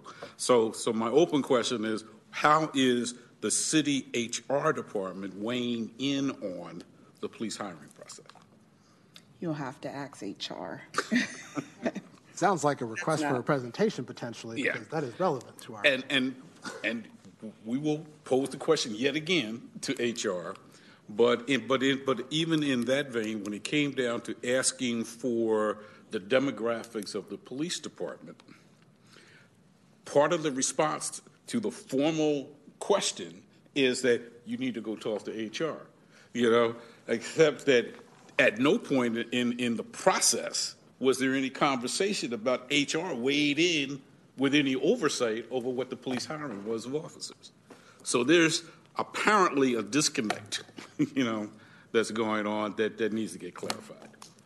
And so, Madam Chair, I would formally again request that there be a presentation from PD and the city HR department in terms of how are they providing that oversight and reportability. You know, until this commission asked a bunch of questions, there wasn't a whole bunch of demographic information that was available from PD. That in and of itself is contrary to what the city's requirement is to the federal and state governments to report on what their hiring process is, who is serving at what economic and title level, you know, so forth and so on, between women, minorities, majorities, you know, and the like. So I'll now shut up. Thank you, Commissioner. And so that will be added to the follow-up log. And now I have Commissioner Guerrero and then Commissioner Bliss. I'll start by saying that there really is an IT issue because names are disappearing without, I don't know, there's something funky going on with the system. I know you're all possibly working on it. But anyway, I actually have quite a few questions. Not a few, just a few questions, but I wonder if this topic is done. I don't want to take your role, Madam Chair, but I don't want to disrupt the flow of that topic. If it's done, I'll proceed with my questions. Real quick, will you be still sharing that memo with us once it's ready? Oh, there isn't a memo. Oh, there isn't. So No. Gotcha. There's not enough to make a memo. Right. It's, yeah. Have it in the public record. Everybody. So is it okay then to remove 13 and 15 with basically by removing them and then adding what Commissioner Wayne Johnson is asking for? I wouldn't necessarily recommend removing it just yet. I would at least request like that explanation that we just had to be kind of like transcribed or typed up so that members of the public understand why that was removed before we do. So I know we don't have like a real formal process when it comes to like how we take things on or add things onto the log per se, but. So you're looking for the section of the charter that states that? No, not necessarily the section of the charter that states that, because I'm pretty sure Adrielle said that there isn't one specifically, but this is all based upon the interpretation of the city attorney. I want to clarify. I think what I'm hearing Adrielle say is that it's actually spelled out in the city charter. Yes, there's a non-interference section in the charter. There's language in the actual charter, and that's what it's not an interpretation. It's actually language in the charter. That's why we would have to go back to the voters to change it. Yes. That part I understand. I think that too actually would be good to like have in there. I think this whole conversation that we're having and that explanation would be good to just be able to have in writing, like for members of the public to be able to like see or review within our own log or this conversation or whatnot. But not gonna that's. And I just want to clarify because I was looking up at the code section. If you actually look, and I just lost it. Looking at the actual charter, or for the, and I should not use the word, looking at the city statutes that govern our commission, it is clear that our purview is about police department hiring practices. Right. So, okay. And that's the part that's not clear based upon this, this non-interference clause or whatnot, because, when to somebody that's sitting like everyday person outside in the public, when they look at the city charter and they see the code that governs our body, one would assume that that part around police hiring practices would include the chief of police. We're being told now that it doesn't because of that non-interference clause and that interpretation. So that's why it's not specifically clear. It says on paper that we do have purview over police hiring practices, but there is a clear loophole for the chief of police that is not explicitly stated within the law or charter. So that's all I wanted to say, because these meetings are recorded over like hundreds of hours of in an archive on the city's website, but it's not immediately clear unless people won't really know much about it unless it is. Unless people dive into that meeting archive, which is why I think it's always better to have some kind of paper records. Why I requested early on, we should have some of these meetings note taken or whatnot to capture some of these key takeaways. But if in lieu of that, I would request at least some kind of written memo to have that explanation at the bare minimum to share with future commissions that may consider that. sorry to make your job more harder, Adrielle. Oh, no, our written memos are confidential. Okay. And the only public disclosure is up to City Council to waive privilege. All right, Madam Chair, I'm going to go since I was up. Commissioner Carter? Yes, I want to piggyback on the Vice Chair. I think it should be in writing. I know Adrielle explained everything to us here, but as the Vice Chair said, if somebody wanted to look this up, you got to go through hours and hours of finding it on the agenda. And if I'm not mistaken, I think we started this conversation, you asked, was there a memo? And then we went down the rabbit hole about the whole explanation. So I'm in favor of the memo. Write the memo. The city council don't want to waive privilege, and they don't waive privilege, but at least write the memo. And then anybody want to investigate and look it up, they will see that the onus was on the city council that they chose not to waive privilege on this subject matter. Okay, so here's what I believe in hide the ball. I believe in the matter of transparency. If you're going to be transparent, be transparent. The bylaws or whatever for the commission say one thing, and now we got a different explanation based on a different rule. So write the memo. They either going to give the waiver or they not going to give the waiver, but it's all in transparency. And then any member of the public, they can see that we raised the issue, we discussed it, you wrote the memo, the city council decided not to waive it, privilege, so it's all hidden. So we can I go don't that think route. it's necessarily hidden. It's in the charter and it's also in the city code. Adrielle, what I would suggest actually is one of the recommendations that this body could do is actually to amend section 2.10 of 0.03 powers and duties and commissions to clarify that our hiring practice or the hiring practices pertain to the police department, and then we can just spell out that citing the charter that basically the police chief is hired by the city manager. I think just then everybody who sees what our purview is would be very clear as to what the jurisdiction of the commission is. Because that honestly, that recommendation we can make to city council, they can make it, and it actually, there would be a codified statute that outlines clearly what the commission's powers are, whether it's this commission or future commissioners would have a clear outline of what our powers would be. I'm sorry, could you repeat that? You're saying make a recommendation? Yes, the commission could make a recommendation to city council that as they're looking at the powers and authorities of the commission, that they actually, this spells out, right? Because right now it says regarding police policy, procedures, and best practice, including related to community relations, hiring. Then we could add another sentence to say, just to clarify that the hiring is pertaining to the police officers of the department, not the police chief, pursuant to, and then cross-reference the charter. I think that clarifies it. I think it then gets you what you want, Vice Chair, which is in writing, and then future commissioners would be clear about what their purview of their authority is. Chair Castillo-Crins, I don't think that necessarily gets to the point of why that's being added into writing, which, if we, I don't have a problem necessarily having that recommendation, spelling that out to have the city council define our explicit purview and list that exception. But it would also come with a rationale for why, and I think that explanation that we just got around why we don't have purview over the chief of police still needs to be included in some sort of But that would writing. be part of the rationale for the recommendation to city council, is what I'm saying. So the request would be then, the direction would be that we as a body would come up with that recommendation ourselves, but we would want to have the city attorney's office who gave us this explanation to include at least some form of, include that rationale in some form of writing so that we can explain our recommendation to members of the public.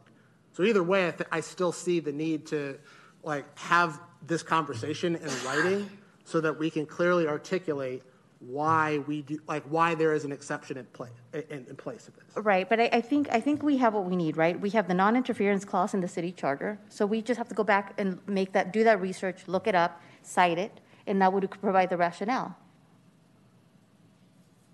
Happy to talk about this offline, but I still think either way we're asking for this to be included within writing because it still needs to be explained out because that we just had several people comment on this and ask questions directly about that because we didn't understand it. I can only imagine how, like members of the public who don't have time to peer into this kind of case law to understand it better than we do or whatnot. But I'm just saying, like, I think if we still need that in some way, shape, or form to be explained in writing to us, and so that we can articulate that in any future recommendation, which I would think one of the recommendations that I would want to recommend is that we amend city charter or and build upon what community members have been asking, which is to have us have more access, more authority and more resources to be able to do our jobs and understand. I could be able to dive into this, into police policies and practices, similar to what we heard from the community sessions. Commissioner Willis, let's take it offline and let's figure out a way of solving this. That's fine. Great. And I had just additional questions. We still have Commissioner Guerrero who wanted to go on a different topic. Yes. Yes. And then I have Commissioner Adriel. I'm sorry, I was trying to take care of the two memos, but hiring practices for chief. Done. Right. Sorry. Okay. And then the second one, similarly, Rule 17 work plan. Mm-hmm. So, as I discussed it with my higher ups, my understanding is it's a case by case basis, just like with the MEU. We needed to figure out another way to get to council fast because, if we had to take the longer route that was prescribed in 17, you guys wouldn't meet the timeline and it wouldn't work with council's direction. There's a way around it, right? You waive the rules by 2/3 vote. You ask council to waive the rules by 2/3 vote. So it's a similar thing. So basically, I have to look at each item case by case that you want to review in order to make that determination. I cannot give a broad, a general yes or a general no to it, if that makes sense, because it's like the recommendation we were just talking about hypothetically, like in terms of issuing from there. I'm kind of confused now. Like, I'm sorry. No, I'm using that as an example of where we're not going by Rule 17 because it would conflict with City Council direction, and you have to go by September, and it would take too long. So I'm just using that as an example for how you don't go under Rule 17. And saying that I cannot give a general yes, that I have to take each item as it comes. Each issue that you want to address, I need to analyze it one at a time in order to make the assessment of whether you have to go by Rule 17, put it in the work plan, go to PP&E, and then go to council. That whole process, I have to look at it case by case. I'm sorry, Adriel. I just want to make sure that I'm following along. Mm-hmm. Are you talking about number 20, where there was a presentation by the clerk's office to explain the process? No, I'm talking about you requested whether or not the commission is limited to its work plan. Oh, thank you. Sorry. Okay. I'm sorry. Yeah, I think we were talking about that hypothetically. We're not I don't think we're making. No. I think this was in a previous meeting where we were trying to figure out what ends up happening if something comes up that is not reflected in the work plan that the commission wants to act on. I think that's what you're referring to. And so then we were asking for an outline of the process so that we could better understand how we would move forward. And I wasn't answering the outline part. No. And you were just talking about what we would have to do. And to your point is, we have the work plan that is approved. That is kind of the purview. But if something happens that has to be, like the MEU is a good example, council is going to have to do a 2/3 vote to waive the rule so that we can actually present on the 5th. And so what you're saying is there is a process built in that allows for flexibility and exceptions, but it's then a case-by-case basis. Correct. Okay, sorry. I was confused. Better. Thank you for summarizing for me. Not a problem. Thank you. Okay. Now, Commissioner. All right, so Vice Chair Bliss, so are you clear? Because I had raised the issue. Yeah. I had raised the issue about the log and whether if something is not on the log, can we address it? And my recollection is that Laura said that the priority what was on the log, and whatever wasn't on the log wasn't going to be worked on. And so then the whole issue came up about having to run everything through PPE and get their blessing. So that's how we came to the issue of we wanted further information.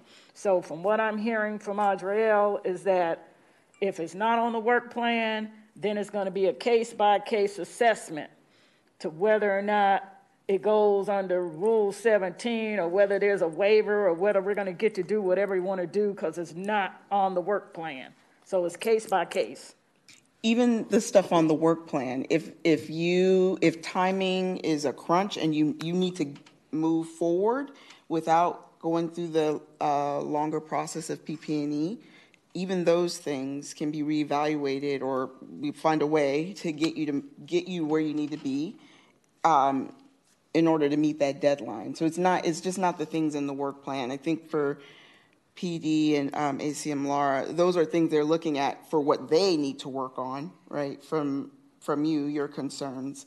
However, work plan or not, if the circumstances warrant following a different process, then that's what, and there's legal support for it, then that's what we'll do. So that's why I have to look at each individual issue that arises. Okay. Because I had initially thought the work plan was approved by PPE. So I was under the impression that they approved it, we got the green light to work on whatever's in that 2023 work plan. Then the question became, if something else came up, could we work on it? And the answer to my recollection was, you got to stick to the work plan. So we had this whole conversation. And so what I'm hearing now, if something else comes up that's not on that work plan, then it's case by case. And then you just said that in addition to that, that if on the work plan, but we got a time crunch, then that issue would also be a case by case analysis as to whether or not you go to Rule 17 and get a waiver, et cetera. Right. If you have a recommendation that arises out of your work plan and you need to get that recommendation to bypass PP&E because there's some deadline that you're up against, then whether or not it's in the work plan isn't going to, keep you from moving forward. We have to figure, there's, like I said, there's council two-thirds vote waiver that if council agreed that this is a case that needs to go around the rules, then that's what happens. It's not just what's in the work plan. Things will arise from the recommendations as well. So, and I was on the queue to speak because I had a couple of things that are kind of related to this. One was to check in about the request for a presentation around the police department's hiring practices, which is under our purview.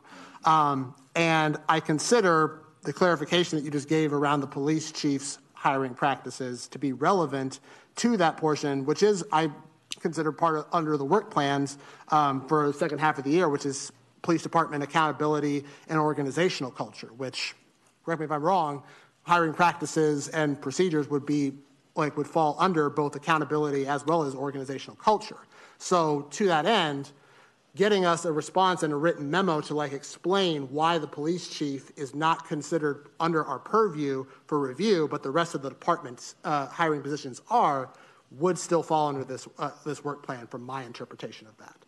Because it's still part of the organization's accountability and culture. Even hiring the police chief, that within that measure. If I'm mistaken, I encourage my fellow commissioners to speak up and correct me. But I see a way that having a written memo in that capacity still helps us within our purview under the work plan without having to deviate from it per se. But to make sure that I'm clear about my first point, because I did want a response or just a follow-up to see where the department is at with presenting to the commission for the second half of the year around their hiring practices, because that is also on the log under number, I think it was 12. It was 13. because we have requested that of not just the city manager's office, but also the police department itself. We wanted the full hiring process presented to us, but we're being told that the city manager is not legally obligated or cannot present to around the hiring practices of the police chief. But the department can present around its managerial and hiring practices for rank and file. And I consider that to be part of the second half of our work plan. Does that all make sense? So I'm going to jump in because I was on the speaker queue maybe 30 minutes ago. If that's okay, Madam Chair. Please. This is just my opinion. I think the conversation we just had will result in us keeping number 13 with Commissioner Wayne Johnson's additions. And I'm really disappointed that it has taken us this long to get that presentation, if that is within our purview, and we've requested it such a long time ago. Go back. It's really disappointing that we can't get the basics. If that clearly is within our purview, it's a year later. For me, I am clear on why 15 is the way it is. For me, it is not an interpretation. I get the charter argument, and I also get why there's confusion, because our rules of procedure and the policy that the chair just mentioned, they add confusion. They should have, they just should have said, the chief doesn't follow. Somehow clarified that. I get that. So anyway, so that's that. But I wanted to ask, actually, I really would like to start this. When we come to the log, I want the city to give us an update. These are requests of city or SAC PD or who we're requesting it from to give us an update, because there's a lot of items here. Is there an update? Are we, for example, well, I'm not going to give an example. There's a ton of things here, and they've been on here forever. So I would, in the future, like to request that we hear from either PD or Assistant City Manager Laura and ask if there are any updates here. That's the way I hope we move forward. And there were a couple other things, but honestly, I just lost track. So I'll just stop there. Thank you, Commissioner. And we have Commissioner Sample.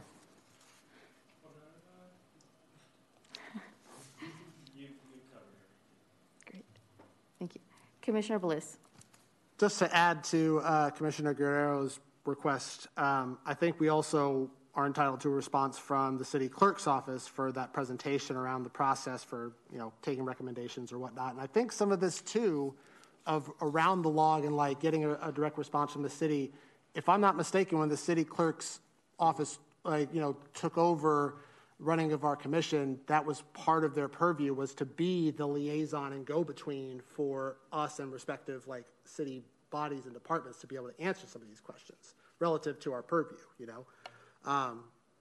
So yeah, I think having that, I wanted to check in on item number 20, which was, when can we expect the city clerk's office to present the process, based upon the updates to chapter 2.49 or whatnot, or 2.40, for how our recommendations go through and where PMP is in establishing that process and all that such.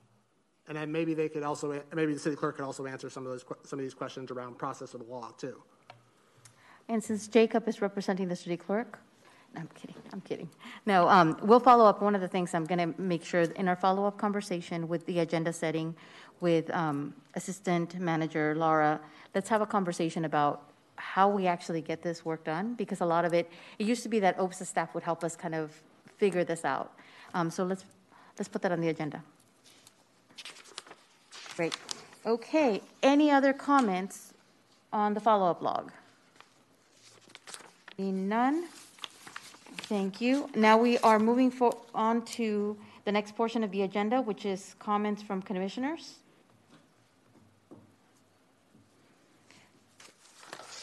Commissioner Bliss? Oh, Commissioner Guerrero. I wanted to.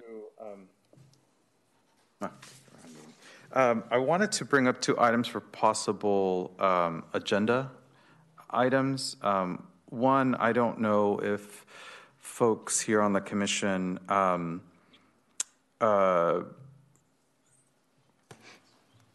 know about the different Sacramento Bee articles. It was really, really disheartening to see a couple of issues that popped up recently. One around discourtesy, and I'm really concerned with some articles and how SACPD was essentially on record showing extreme discourtesy to young African Americans. And I also, relatedly, the use of handcuff policy on minors. I understand we don't have that policy, and I understand that there's an incident where discourtesy was shown, clearly inappropriate behavior. And so I think, Madam Chair, we had, I think you had conversations with Chief Lester about discourtesy and that being an issue, and I just want to, I mean, I really don't know how to put this on the agenda, but the one thing that occurs, for example, is asking the chief in this case, since I believe this is an issue that she identified as a central to what she wanted to change. What is what is SACPD doing different? And I emphasis on different, because discourtesy has shows up in all of these different ways as being a core issue. And so what are we doing different that is really changing the culture to ensure discourtesy is not taking place? And I also want to just preempt by saying, I'm not interested in hearing that this is an issue of, new peace officers. This should not be an issue. I can understand more technical errors. This is not a technical error. So I'd like to see if there's a way to add to the agenda some kind of conversation, some kind of presentation, some kind of information about what the city is doing, what the SACPD is doing different on addressing discourtesy, and then also placing on the agenda. And I'll draft the policy if it's something that we're able to do. And Adrielle, I'll just bring this up to you since we said it was a one-off. I'd be very interested in drafting a recommendation, going as far as drafting a policy for SACPD to consider in regards to minors and the use of handcuffs. Actually, I think that falls within the work plan, because that was one of the things I think that we were hoping to address is unbecoming conduct and discourteous behavior. And again, I think the way that, I see it is customer service. If you have a bag, and that at the end of the day, how police kind of shows up in community, that is going to be your first interaction. It's also your first interaction many times. It could be interaction with government. And so it's really an important issue. I don't think you were part of the ad hoc. I'm adding you on to the ad hoc. Oh, sorry, small working group. We don't have ad hocs anymore. But because I think that is, as we are wrapping up MEU, that is going to be the next focus on the work plan, that and search and seizure. Okay, great. Thank you for bringing that up. Commissioner Bliss? Yes, just a couple of things. I wanted to bring something up that I forgot to mention during the MEU conversation, which was around a specific recommendation about detailing the auditing procedure when it comes to the inventory, because it was raised to me from looking at the staff report for tomorrow's Law and Ledge Committee meeting at 11 a.m. that the department is declaring hundreds of new items, quantity items, under its respective categories that show a significant amount of equipment that I think is relevant to how much they are going to the council to request when it comes to reimbursing some of those equipments. One of those being 200, they found in their updated inventory over 200 patrol rifles. from manufactured by Colt that was not previously included in last year's policy or the 2021 annual use report. It is now in the latest draft, but it also found hundreds more of defense technology 40 millimeter grenade rounds, and including also more cases of rifle rounds as well, even as it's requesting over 200,000 rounds in this current cycle, should the city council decide to approve its policy. That I wanted to just raise attention to that and the need and add that as one of the considerations that our work group is going to be discussing when it comes to additional recommendations that we're going to send to city council. But the other one comment that I wanted to make was to Commissioner Guerrero's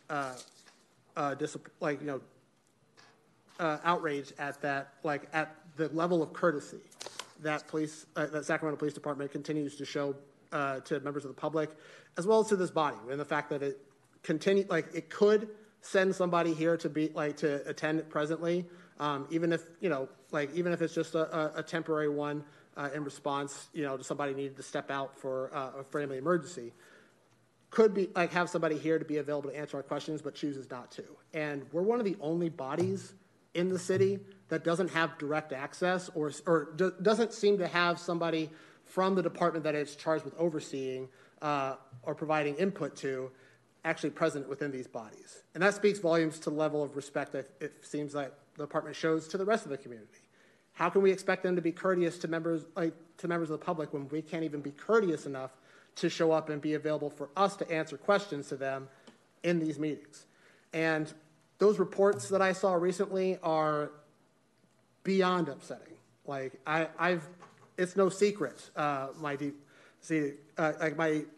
I feel about this. I'm data driven, and I wasn't here or present for the search and audit presentation, but one of the things that I would request for next meeting, which I believe we're already working on, is having that search and audit report from OPSA presented at our next commission meeting. Because what was found in that is by far, to my understanding, the most in-depth look at a specific policy procedure to date. And that's on top of 3 additional studies that have shown profoundly racist outcomes in literally every measurement of service that the department offers. And yet, when I looked at the video of the presentation from the PD's response, not only did I hear the department essentially accuse OPSA all but lie about its report and its findings, but actually deny the existence of racism within its culture, within the culture of law enforcement. I've been told before by members of the department that I am, quote, too biased against law enforcement because of my criticisms as an individual private member of the public. But my criticism in calling the police department profoundly racist in its culture is not based upon my own subjective opinion. It's based upon objective, observable fact. There are 3 studies over the last 20 years that have shown that the Sacramento Police Department stops black motorists more than twice. More than twice the number of any other motorist. And the most recent, most comprehensive study that we have showed that the department overstops them nearly 3 times as often as white motorists. And then even for when it comes to non-traffic stops, which this audit actually covered, that same report from the Center of Policing Equity showed that the police department stops black pedestrians over 6 times as often as white pedestrians, and then uses force against black residents 4.5 times as often as white residents. That isn't subjective to say that is profound. Those are profoundly racist outcomes. That is observable evidence of racism. So it doesn't help me to understand that to believe that the department is coming to us or working with members of the city council or the community in good faith when they can't even acknowledge the profoundly racist outcomes in its practices. I think that's something that makes the department its own worst enemy, because if it just acknowledged that, yes, the department does exist, and modern law enforcement in the United States comes from the former practice of slave patrols and is a reform upon that, like that previous institution, like how on earth are we going to even get to the bottom of the problems like that we are seeking to address from this body? Like the first step is always to acknowledge there is a problem to begin with. And I was saying that I was profoundly disappointed with the response from the department around this report is an understatement. I hope that when we have this presented to us in the next month or two, that we get a much different response, night and day. But that's wait to be seen. Show me, I hope the department comes prepared, but can't really expect much when they're not even here to really be available for just basic questions from us. So that's all I really had to say from that.